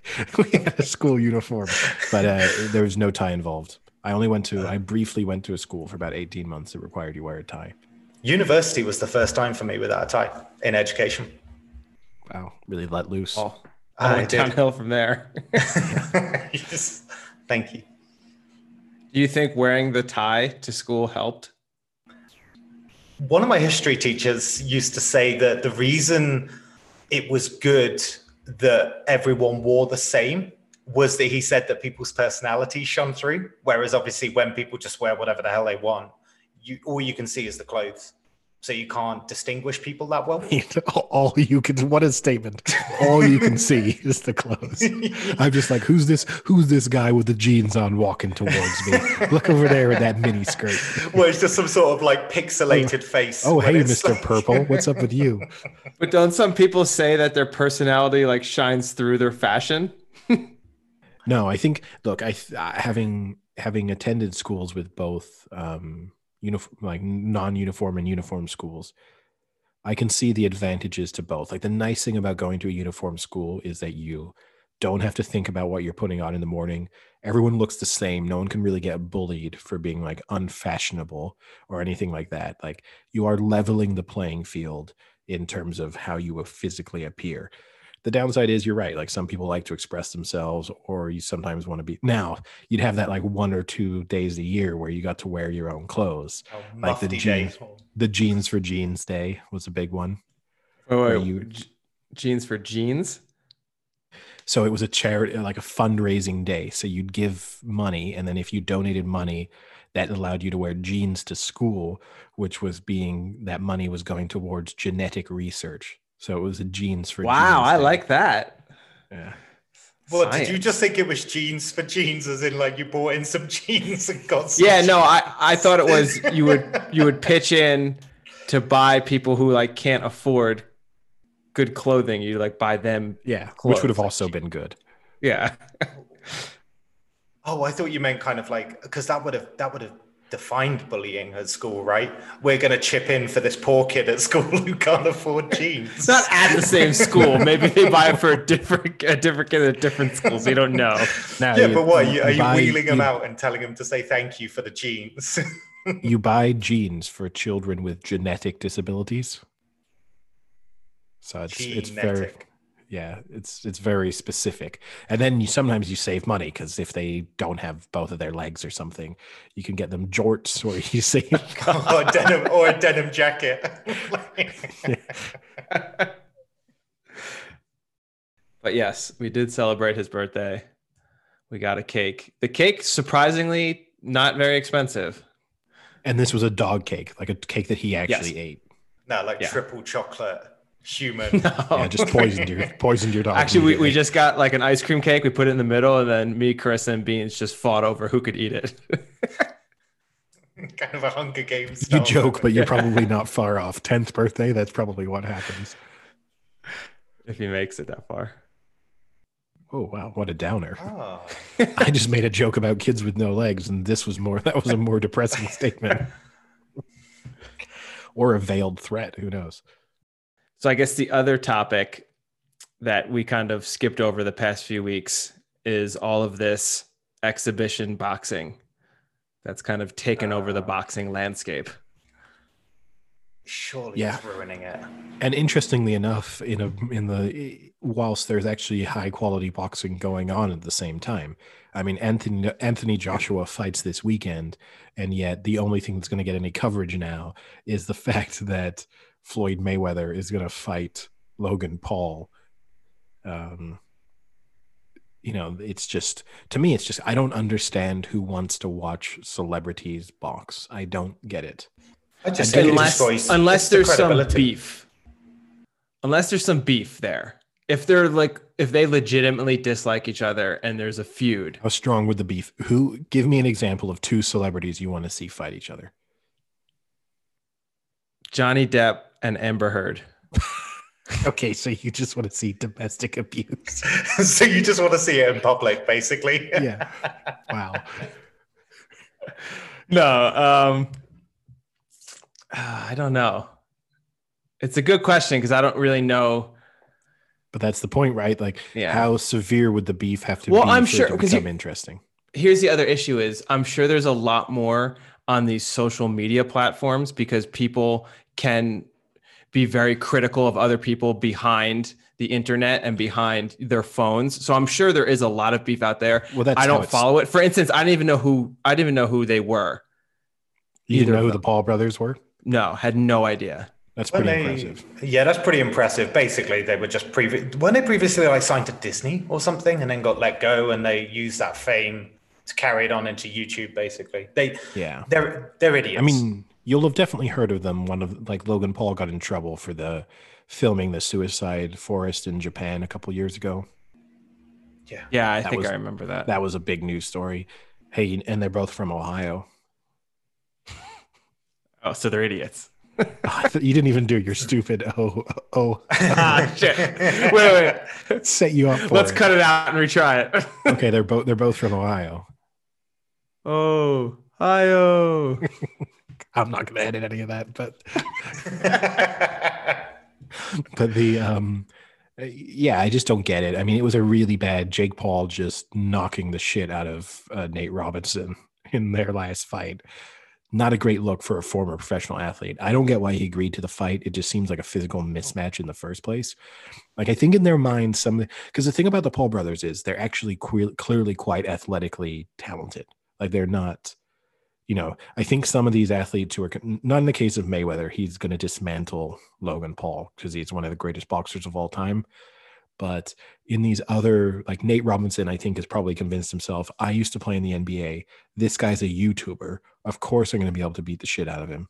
And then it's like, well, no, but he's actually been focusing on boxing now for like 2 years. He's in pretty good shape. He's bigger than you, heavier than you, stronger than you. You're in trouble. Like, you're going to have to be the significantly more gifted boxer to be able to beat him. Like, your athletic ability is not going to matter here. The fact that you could jump over him is not going to help you in a boxing like fight. Yeah. This all started though because like Logan Paul and KSI. So KSI is like a British YouTuber, and they started giving each other shit about who would win in a fight and stuff like that, and they made it happen. Now, I'm less bothered about that. I'm less bothered about a YouTuber fighting a YouTuber in a boxing format, because that isn't ruining the credibility of boxing. That's just two people wanting to fight in a boxing format. Whereas still dumb, but yeah. The Mayweather scenario, like, I personally think this just ruins the credibility of boxing. I don't know if it ruins, it's an exhibition fight, right? So it would ruin the credibility if actual like titles were being put on the line for this. Like if for example, if Anthony Joshua after this next fight was like, I'm not going to fight Dylan White or something like that. Instead, I'm going to fight Logan Paul. And if Logan Paul beats me, he becomes like WBO world champion. That's going to be an issue. But the sad thing is, we've discussed before, right, about Mayweather potential, like may or may not be a billionaire. He's not doing this if he's a billionaire. He needs some money, right? Yeah, for sure. I mean, or maybe it's not so much that he needs the money, but he looks at this and says, I have to minimally train and I'm going to make what, 10, 20 million? He's going to do the Mayweather more. way of the Mayweather way of winning is basically shuffle around a lot, not actually throw that many punches. So ultimately his boxing part of boxing is very minimal. Yes and no. I mean, that's his gift, right? To maneuver around the ring, stay just out of reach. Like, that's a real skill. And if he's a little bit, to me, that would almost worry me, because if you aren't sharp, if he doesn't take it seriously, if he's not quite up to speed, if he's started to age and all of a sudden punches do start catching him, then he might be in trouble. Like, you're not talking about a guy with look, to be clear, I'm not saying that I think that Floyd Mayweather is going to lose. All I'm just saying is, like, if Mike Tyson fought Logan Paul, I know that there would be no chance Mike Tyson loses, because he's just going to go in like an animal and just absolutely beat the shit out of him. Yeah.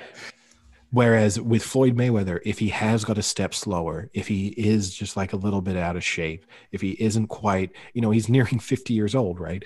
Like, if things just aren't working quite as well, and you're fighting against a 30-year-old guy in good shape who can punch pretty hard, it's not like Mayweather is going to knock him out. Like, that's not going to happen. They're going to go the distance. It's going to be, can he put on a boxing clinic where he wins on points? That would kind of worry me. Like, if I'm Logan Paul, legitimately, we've kind of discussed this before, right? Where I said, like, would you give yourself a chance in a ring? I'd give myself a chance against Floyd Mayweather, because I would tell myself, if I can just land one. Insane. I think you really. What's Mayweather's record? 50-0. And you think you could go around? I think no. Look, I think if I train seriously for the next 6 months to 12 months to fight him, and then I got in a ring with a 50-year-old Floyd Mayweather, I think I lose 99 times. But I think there is one instance in which there's a universe where he's a little bit slower, where his skills are not up to the speed that they used to be, and I catch him. And if I can catch him, then it's just let loose from then on. So you think you have a 1% chance of beating Floyd Mayweather? Is that what you're saying? If I had millions of dollars to train and prep for the fight, yeah. Whereas, what's my chance of beating Anthony Joshua? 0%. What's my chances of beating Mike Tyson? 0%. What, even now, Mike Tyson? Yeah, did you not see him fight the other day? I mean, it wasn't pretty, but he showed that his hand speed is still up there, and he is still an absolute animal in the ring. He wouldn't just knock me out inside the first round, no doubt, and it would be incredibly painful for me. Who could eat more chicken wings, you or Mike Tyson? Is he famous for eating chicken? I mean, I know he takes care of pigeons. Does he eat a ton of chicken at the same time? I don't know. I'm just throwing it out there. Probably Mike Tyson. I mean, and you're right. Look, if you're Floyd Mayweather, maybe you're thinking to yourself, who is this idiot offering me X million dollars to just embarrass him in the ring, to like go through the motions against him? This is going to be so easy. Why wouldn't I take the 20, 30, 40 million I'm going to make from this? Like, I'd be stupid to not do this, to essentially spar with some amateur boxer for a ton of money. Like, why wouldn't I do this? Yeah. Here's my thing on it though. Like, I always think these things, especially in an exhibition format, can be easily rigged. I mean, all you say is, right, give him 3 rounds and you get your money or you get your payout and stuff like that. I always find that with boxing. I just think it's actually quite easy to rig. You mean rig in the sense that, look, Floyd Mayweather's not going to knock him right out. He has weak hands. Like, he legitimately has weak hands, right? He's broken his hands throughout his career. It's the reason why he doesn't have knockout power anymore. It's the reason why there's a difference between the Floyd Mayweather that fought Ricky Hatton and the Floyd Mayweather that fought Ricky Hatton. Yeah. And the Floyd Mayweather that fought Conor McGregor. Those are 2 different fighters. It's not just age. The hand weakness is a big part of it. So it's not like he's going to knock him out. It's going to be similar to the Conor McGregor fight, in which, yeah, he'll take his time and maybe eventually he knocks him out because you'll just tire him out and then they'll just be able to land a couple of easy shots that kind of do the damage and get a TKO. But it's not like they're going to step up to each other and Floyd Mayweather is just going to go toe to toe, letting loose on Logan Paul. I just don't get it though. Like, Conor McGregor, at least you can give a similarity in the sport, right?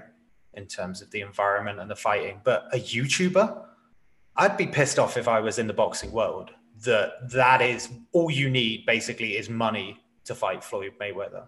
Whereas a lot of people would have wanted that chance or opportunity. It just stinks. I just don't like it. But I think you're pissed if you're someone like Anthony Joshua, who has a big fight coming up and no one is talking about that, but everyone's talking about a YouTuber knocking out a former NBA player that no one really cared about either. Well, to be clear, they are talking about it in the UK. Like, Anthony Joshua's fight is getting decent press coverage in the here. UK. I can say in the US, I haven't heard his name once. I will say that's always been the issue, like with the boxing world, is that America thinks that boxing is like very US centric, whereas fundamentally over the last 20 years, the heart of boxing has moved to Europe and elsewhere. And that Americans, like, it always frustrated me a little bit, for example, when you'd hear Americans talk about like the death of great heavyweights, because they're like, well, we don't have Mike Tyson anymore. We don't have Evander Holyfield. It's like, yeah, but since then there have been great heavyweight fighters. They just haven't been American. So like the Klitschko brothers were great heavyweight champions who would have competed in any era. Now, the downside was that they kind of ruined boxing by never fighting each other because they were brothers. Like, that was the only issue with the Klitschko brothers. But there is this concept that is present in a lot of sports when Americans think about it, which is not an American, can't be that good, no one must be interested. Where it's like, Anthony Joshua is selling 90,000 seats in Wembley to watch his fights, 100,000, 110,000. He's going to the Middle East and selling 100,000, selling for his Ruiz rematch, 100,000 seats in Riyadh. Like, there's no shortage of interest in boxing. It's just Americans don't like it when it's not an American. Wasn't there a similar argument with tennis as well? When like the Agassi, Sampras, Roddick, when they kind of went in the men's game, I remember there being like a very like, has tennis lost its edge and stuff like that? And it's like, no, it's just gone European centric. Nadal, Federer, and then later on Djokovic, Murray, kind of had that. But there was a Muhammad Ali was in an exhibition match, right, against that Japanese wrestler. There is a precedent for very famous boxers kind of going outside of their comfort zone, I guess. So was Rocky against Hulk Hogan, right? Oh, I think you'll find as Vice President Hogan. Oh yeah, future Vice President Hulk Hogan. Now, I mean, look, here's the only thing that's interesting. How much will Mayweather spoil his legacy if he loses this? Like, you're 50-0. Loses? It's a joke. If he loses. It'll be a joke. Like, does he, he's obviously a complete sort of piece of shit as a human being. I wouldn't want to classify I'm so him. glad you put that mildly. I wouldn't want to classify So him. no chance we get him on the podcast. Oh, I wouldn't want to classify him as the greatest boxer of all time just based on his personality alone. That being said, right, he obviously has to go into the discussion of one of the greatest fighters of all time. If you lose to a YouTuber, does that just go out the window? Yes, I think so. I mean, that's what he's really putting at stake, right? Is to just turn yourself into a laughing stock. Or he just goes out, does his methodical Mayweather fight, and puts 20 million into his pocket and goes to the casino, and which is loses probably half of it. And here's the thing: I get why the Pauls are doing it the way they're doing it, because they control it, they make the money from it, all of that stuff. It's their promotion companies; they're entirely behind the organization. So I understand this, but at a certain point, if you do want to yourself, they are trying to challenge.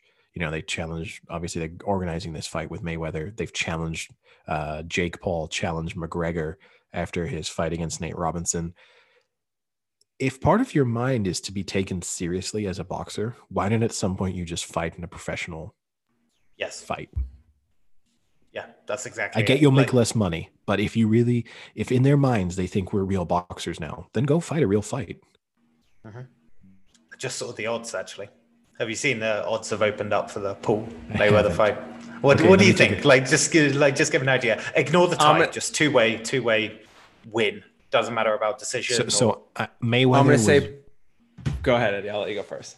Mayweather was, I think, 1-12 against McGregor. So if he was 1-12 against McGregor, I'm going to give him 1-50 against Logan Paul. I'm going to say Logan Paul is 75-1 to win. No, that's outrageous. I hope you two don't work together on creating a book. 75-1 in a 2 or 3-way market is outrageous. No, Frank. I mean, I'll give Eddie his due.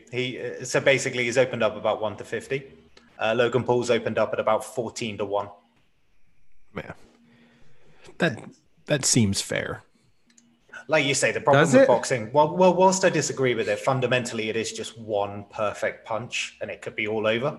So they do have to account for that, right? I guess.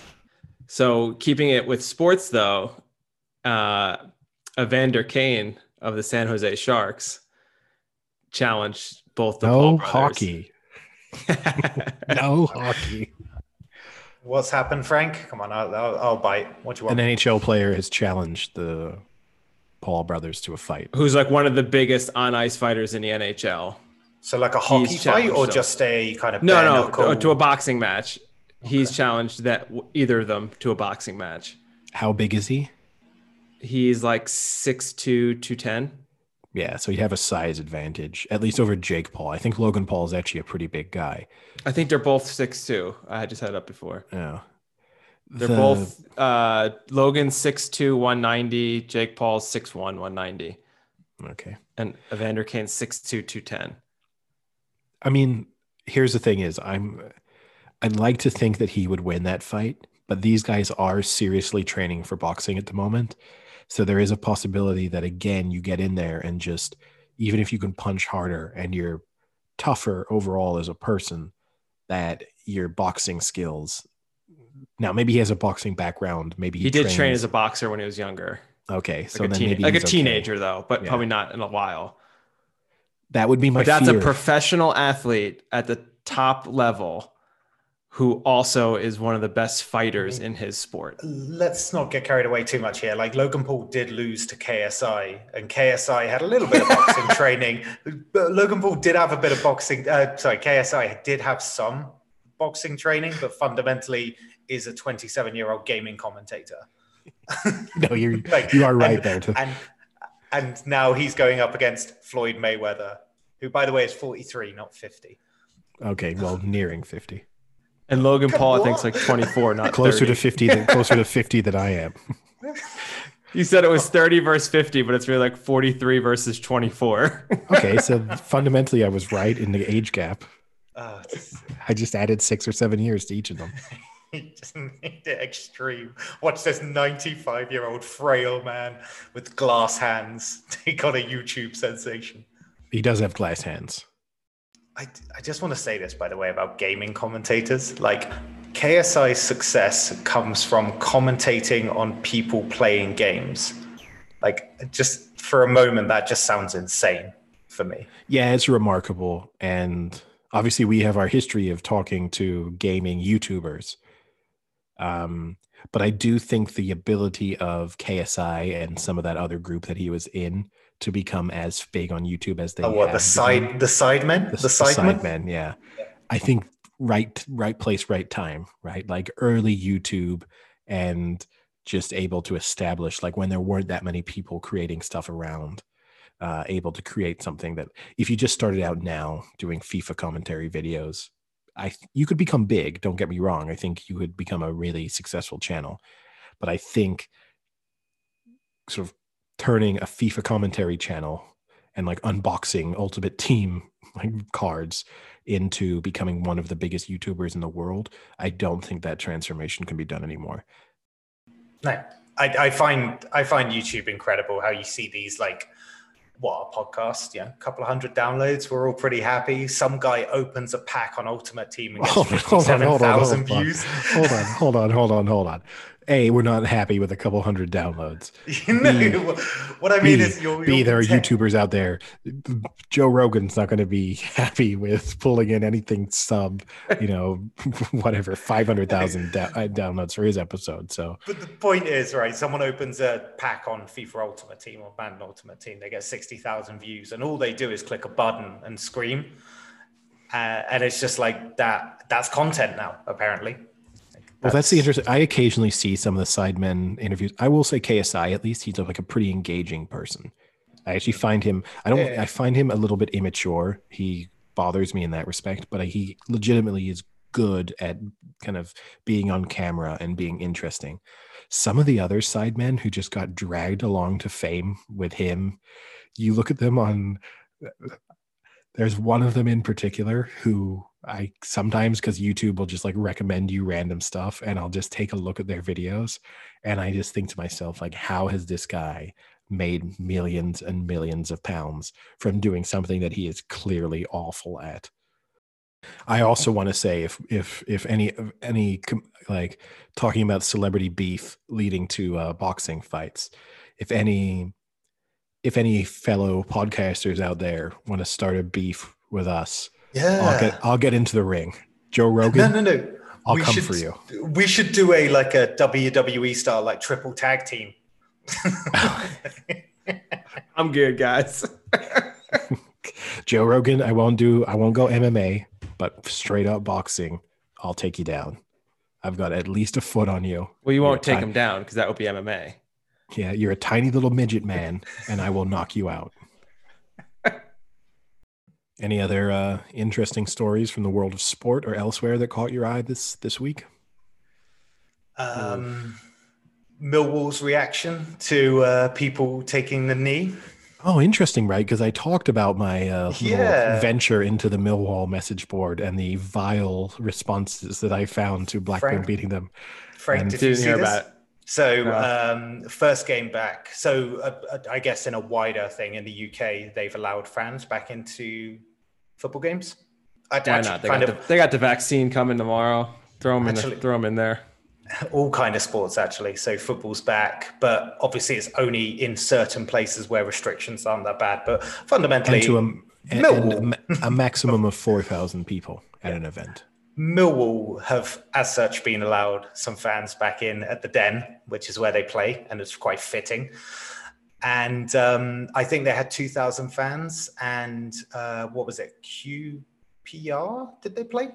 Who was it? They played QPR. And obviously a lot of people were in support and showing solidarity with the Black Lives Matter, whether it be the kind of open fist up in the air or on the knee. And the 2,000 Millwall fans sought to, quite loudly, I will say, for 2,000 fans, boo. They booed it, basically. And I mean, no one in their right mind in the UK would. There isn't even that kind of debate, if that makes sense. It's come as such a surprise that fans would boo. Yeah. It came out of nowhere. I wouldn't say that, but I wouldn't say that there's any sort of like rejection. I wouldn't say that there was any sort of like rejection. I don't think football fans being racist is earth-shattering news. No, but I'm not saying that they're not racist. I'm just saying that there's never really been that kind of like contention about it. Everyone is fully supporting of people who want to do it, in my opinion. Okay, I'll take us off on a slightly controversial tangent here. The players taking a knee if they want to, or showing whatever show of support for a cause that they feel is appropriate, all in favor of it. Don't mind, do it, do whatever. I have to say that the pre-match, so for context, like at kickoff, they all take a knee at the moment of kickoff, and then they all get back up. The only question I slightly have in mind is, when is it going to stop? And I don't mean when isn't going to stop as in it needs to stop, but is this just the state of football? And in England from now on, the start of football matches begin with every player dropping to a knee for 2 seconds. I would say maybe it goes the whole season. And then once there's a long enough break for people to kind of not remember they were doing it almost, then the following season, they'll just kind of come back and not do it. I love the white person response that you just gave to that. Like, I think that's kind of true. I think it's one of those things where it's like they've done it for a short period of time. If you then give a long break of 2 to 3 months of not playing, that they'll come back, and not that they won't realize they were doing it, but it'll kind of just be like, they'll get back into just doing whatever they've been doing their whole career, which is not kneeling, because that's only been this season. How long's it been in the NFL since Kaepernick first did it? 5-6 years. I mean, it's still going. But not everyone's doing it. It's very. Here's the difference, Sam. The key point I'm making is, and I'm not bothered by it, and I think it's in support of a good cause and raising awareness.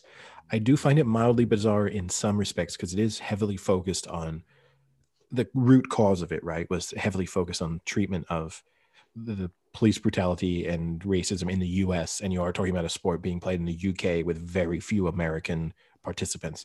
So in that respect, it's a little bit odd to be continuing for long. Not that there isn't racism and police discrimination in the UK. So it's not a cause that is, not worthy for British people either. I don't have any issue with if the players in the build up to the match want to make some kind of gesture. To me, it's more that literally they blow the whistle to start the match and they all drop to a knee briefly and then get back up. Like, it is an official process of the game. It's like a national anthem being played at this point. It's not a player making a statement. It is like, if you didn't do it, you would be, I don't know what would happen to you as a player. You'd be singled out at least. I mean, yeah, Mike. Sam, do you think that it goes on forever, Sam? Do you think it's now a part of the game? I guess as part of a societal movement, the logic would be that it stops when the reason they're doing it stops. Which is never. Which is probably never. But that would be the intention. I'd like good news, boys. We've eliminated racism. We can stop. Yeah. And I don't mean there to be facetious and but here's the other interesting. The only way I can see it continuing forever is that it gets used for a rotating list of causes, because that's the other interesting thing, right? Not that this cause, and I hate to be that person who's like, there are more worthwhile causes, so why aren't you? Because doing any good is better than doing no good. But.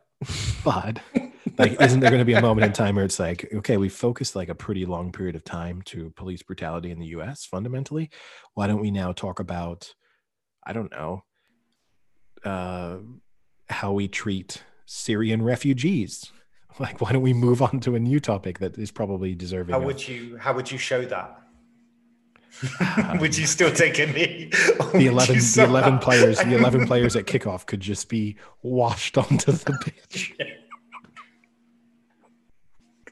Just in pierced dinghies. The annual ceremony of the rubber dinghies coming onto the pitch. And then 2 or 3 of them don't make it. And it's just a random set of footballers every time. You can imagine a really important Liverpool-Man City game, and it's like, oh, De Bruyne didn't make the Channel crossing. That's going to be tough for City. Yeah, and it would make fans really properly appreciate how the strife of refugees. the lottery of it. If you're going to be risking your life, probably there's a reason you're leaving that war-torn country. Yeah. I mean, but no, you see what I mean. Awful lot of production value going into it, right? Yes. Yeah. It would be like gladiatorial almost, like back with the Colosseum. They'd adapt pitches so that they could flood them. And then as the water drained away, there would just be a handful of players just lying with their clothes shredded and soaked on the touch. And then they go on now, play 90 minutes of football, do your best. God, I have no idea what you would do if it was like about homosexuality in football, about trying to I've got ideas. Is it a J-shaped snorkels? six of them take a knee at kickoff. I'm sure you'd be in for that.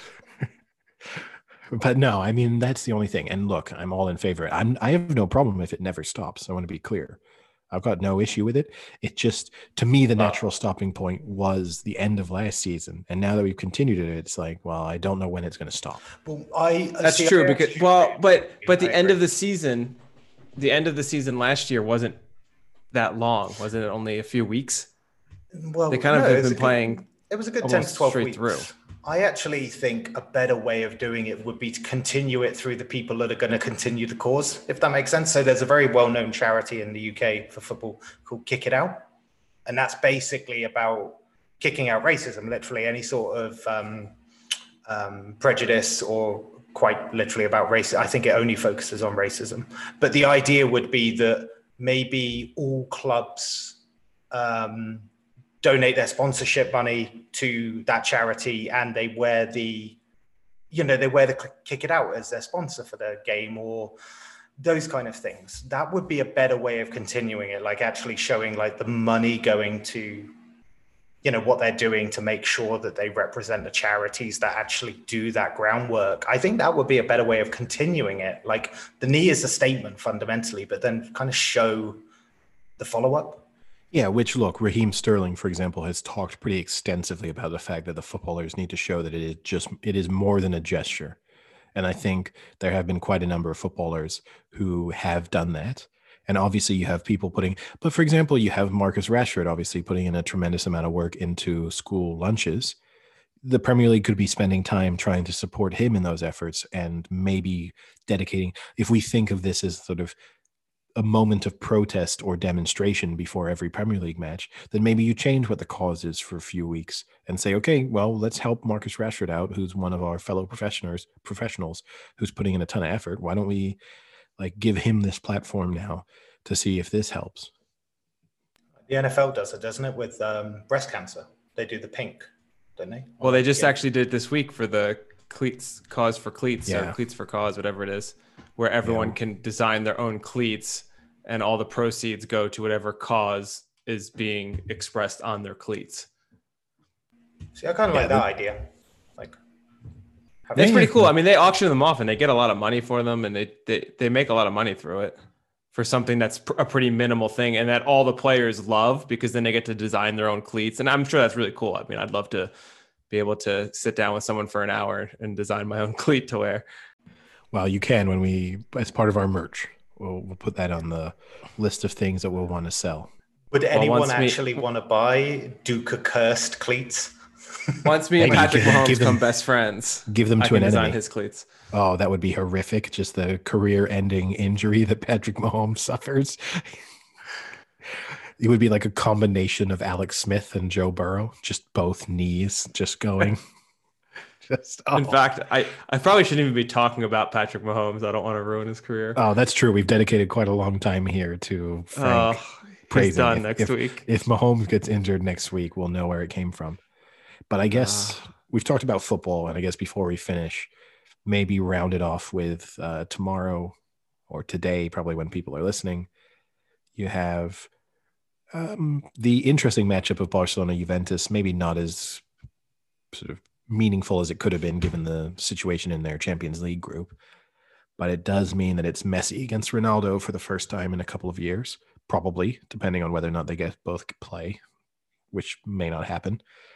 Thought it interesting maybe just to take a second to look back at their careers and maybe do a comparison then of who we think is the better player, but maybe set the table here in terms of talking about their own achievements. So in Messi, he's played 744 club games. He scored 641 goals. Ronaldo has played 859 club games and scored 648 goals. So Messi has the definite edge there. The significant edge for Ronaldo is on the international scene, where he's played 168 times for Portugal and scored 102 goals, whereas Messi has played 140 times for Argentina and only scored, I say only, 71 goals. So only one every 2 matches. And then in terms of honors, Messi's won 10 domestic league titles, 4 Champions League, 14 domestic cups. And Ronaldo has won 7 domestic league titles, 5 Champions Leagues, and 8 domestic cups. They've each won, Messi's won the Ballon d'Or 6 times. Ronaldo's won the Ballon d'Or 5 times. They've won 11 out of the last 12 or something, right? Yeah. Combined. It's crazy. Apart from Modric, basically. Yeah. Such a weird one. But yeah, and then Golden Shoe, Ronaldo's won 4, Messi's won 6. And they've both been selected for the FIFA Pro World 11 13 times in their career. What a piece. So here's my... Like they've been in a team, okay. Here's my question. Is there a stat kind of like in football and kind of hockey has one too, where like important goals, if you see what I'm saying, where it's not, you're not scoring a goal when your team's up 4-0, and then you're putting in 1 or 2 more to make it 6-0, but a goal that either ties the match or puts you in front in the match. Do they have such a statistic for soccer, really? Not recorded, I wouldn't say. I mean, I'm sure someone has it. I will say that. Because that would be interesting to me, is which one do you think is like more clutch? So I will say this. You can look at it. Messi has been 33% of his team goals. Ronaldo has been 34% of his team goals over the course of his career. Or like involved at some point, assist or scoring itself. Here's my take on it before you two start on yours. What gives Ronaldo the edge is the international stage. I think that Ronaldo won the Euros, right? And Argentina have perennially underachieved during Messi's time. I think Ronaldo does it at the world stage as well as the continental and club stage. So I'll give him that. Ronaldo's done it at more clubs, obviously. Messi's had 1 club. He's done it at a season at Juventus. He did it at Man U when he kind of came onto the scene, and then obviously did it for a long time at Madrid. The only thing, I'm actually going to go with Messi though over Ronaldo. The reason being is when I look back at the kind of Messi years with Barcelona, I completely characterize that Barcelona team as like one of the best teams that has been in European competition, just in terms of how dominant they were, the passing style, the complete dominance that they had over pretty much everyone at that time. Whereas when I look back at Ronaldo's Madrid as a team, I always saw them as second to Barcelona.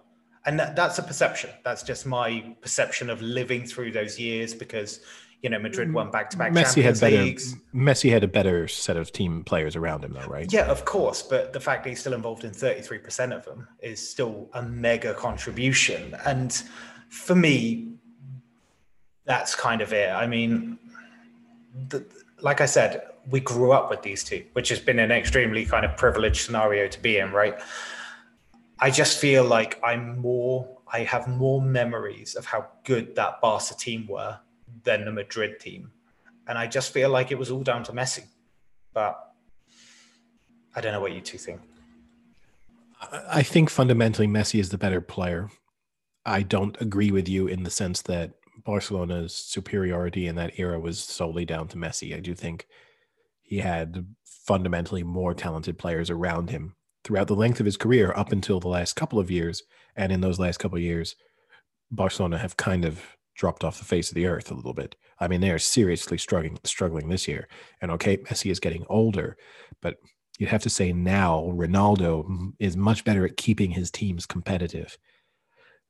I want to give Ronaldo the edge because I think he's the better team player. I think it's shown in the way that he has had to adapt over the course of his career to playing in different styles and in different positions. I also think it was even shown, to me, the epitome of the difference between them was the Euros final in 2016 when Portugal won and Ronaldo came off, and you saw his passion. He was just crying for like 7 minutes, wasn't he? No, but just on the touchline, he was still fundamentally kicking every ball. Yeah. I mean, he was there. He was managing them more than their manager in that situation. And I think that everything about Messi, on the other hand, has been like, if it's not about me, I don't care. And on top of it, you even see it. I mean, a couple of weeks ago, right, we discussed after their defeat to Atletico Madrid, sending a young player out to face the media instead of him going or someone else, a senior player from their team. I think that's the kind of mentality he has. He's great when they're winning, and he wants to be part of, like, front and center then. But when things are going wrong or if he's not involved, he's not interested. Yeah, for me, I think Messi's a better scorer. Maybe it's tough. I mean, I guess the statistics would say that, but then I was able to find in just the finals they've played. So any type of match that is some sort of final, whether it's on the international stage, Champions League, the League Cups, whatever. Messi's played in 34 and has 29 goals. And Ronaldo's played in 30 and has 19. So Messi has significantly contributed more in a finals matches than Ronaldo. And I always kind of pictured Ronaldo as being more clutch, just something about it. And it actually might just be what Eddie's saying about how passionate he is and how excited he gets, that you remember those times where he makes like a very clutch goal and just how excited he is in a way he celebrates and like rips his shirt off. Like those stick out in my mind, obviously, but I mean, they stick out in people's minds where he's just so passionate that you remember those times where he's so clutch. But I mean, at least this statistic, which isn't a phenomenal statistic because you could play, Barca could play a cup final against a pretty shitty team that sneaks their way in for like whatever their one is, Copa del Rey or whatever, right? Yeah. So that could be, not the greatest one, but I did find that pretty interesting that he has 10 more goals and only 4 more matches versus Ronaldo. I will say fundamentally 5, right? Because one of Ronaldo's final appearances will be that the Euros with him being subbed off relatively early on. Yeah, so and Messi has 14 assists versus 2 in those two. You could kind of take Ronaldo one final appearance off for Ronaldo. I also think we spoke about in our last podcast about Muller referencing however he phrased it, can you do it in a windy night in Stoke? I don't think Messi could. I fundamentally do not believe that Lionel Messi, I'm not going to say he wouldn't have come to the Premier League and been bad, but he would have not had the dominance in the Premier League that he has had in La Liga. Whereas Ronaldo has shown that he can play anywhere. Yeah, I do like Sam's point about that. He's been in multiple different leagues and succeeded, whereas Messi's just stuck himself in Barcelona his whole career. I actually forgot the early days at Lisbon as well. Like he's kind of torn it apart wherever he's been, Ronaldo. Yeah. From youth to kind of advanced age. Adaptability. Yeah. Whereas, and also, we got to give him credit, right? One of the best physical transformations you're ever going to see from a footballer, because early Ronaldo was not something good to look at. Yeah, it's crazy. Early what? 15? No. Manchester United, Ronaldo. Go ahead right now, Frank, and you can do your live reaction. Just look at Ronaldo in the first couple of years of his Manchester United career. It's not a pretty sight. Showing your age with how close you get into the screen. Yeah, he's definitely much smaller. It's not just that. He desperately needed the dental work that he got. Oh, yeah. Okay. Big set of chompers on him. Yeah. But, man, Oh, you're not even seeing. No, you're not quite even a looking chiseled man. You're not even looking. You're just showing us topless. You looked. I can't Hold wait on. For our listeners, he didn't look. He didn't Google like Manchester United, like Cristiano Ronaldo earlier. He did Manchester United Ronaldo body. I thought that's what we were talking about. I don't even have that. Ronaldo. Gay porn. Dick pic. You're not even incognito. There we go. You're not even incognito. It's hilarious. Is this like your university login? What's the background? Is that Benzema behind that's getting? Can you click on that photo where it's Benzema naked behind them taking a tea? No. Although I do like this one. Yeah, I do like that one. Oh dear. But yeah, he's aged well. That's for sure. Yes. Messi's just looked pretty similar. He's just growing a bit of a beard. That's basically it. Who's got the better personality? Oh, I'd much rather spend time with Ronaldo. I don't think Messi has really ever shown his personality. He's just a tax thief. Well, Ronaldo's a rapist. Oh Alleged. God, we're gonna get sued. Shit. Alleged racist. Whereas you'd much rather hang out with Ronaldo, but we've covered. You just called him a racist. I'm just really going out for him now. We covered this before with his Instagram photos. I think it depends a lot if he is pretty tongue in cheek with, his Instagram, and if he is not that full of himself, because that could make for a terrible person to hang out with. All right, well, talk to you guys later. Yeah, see you. Here we go.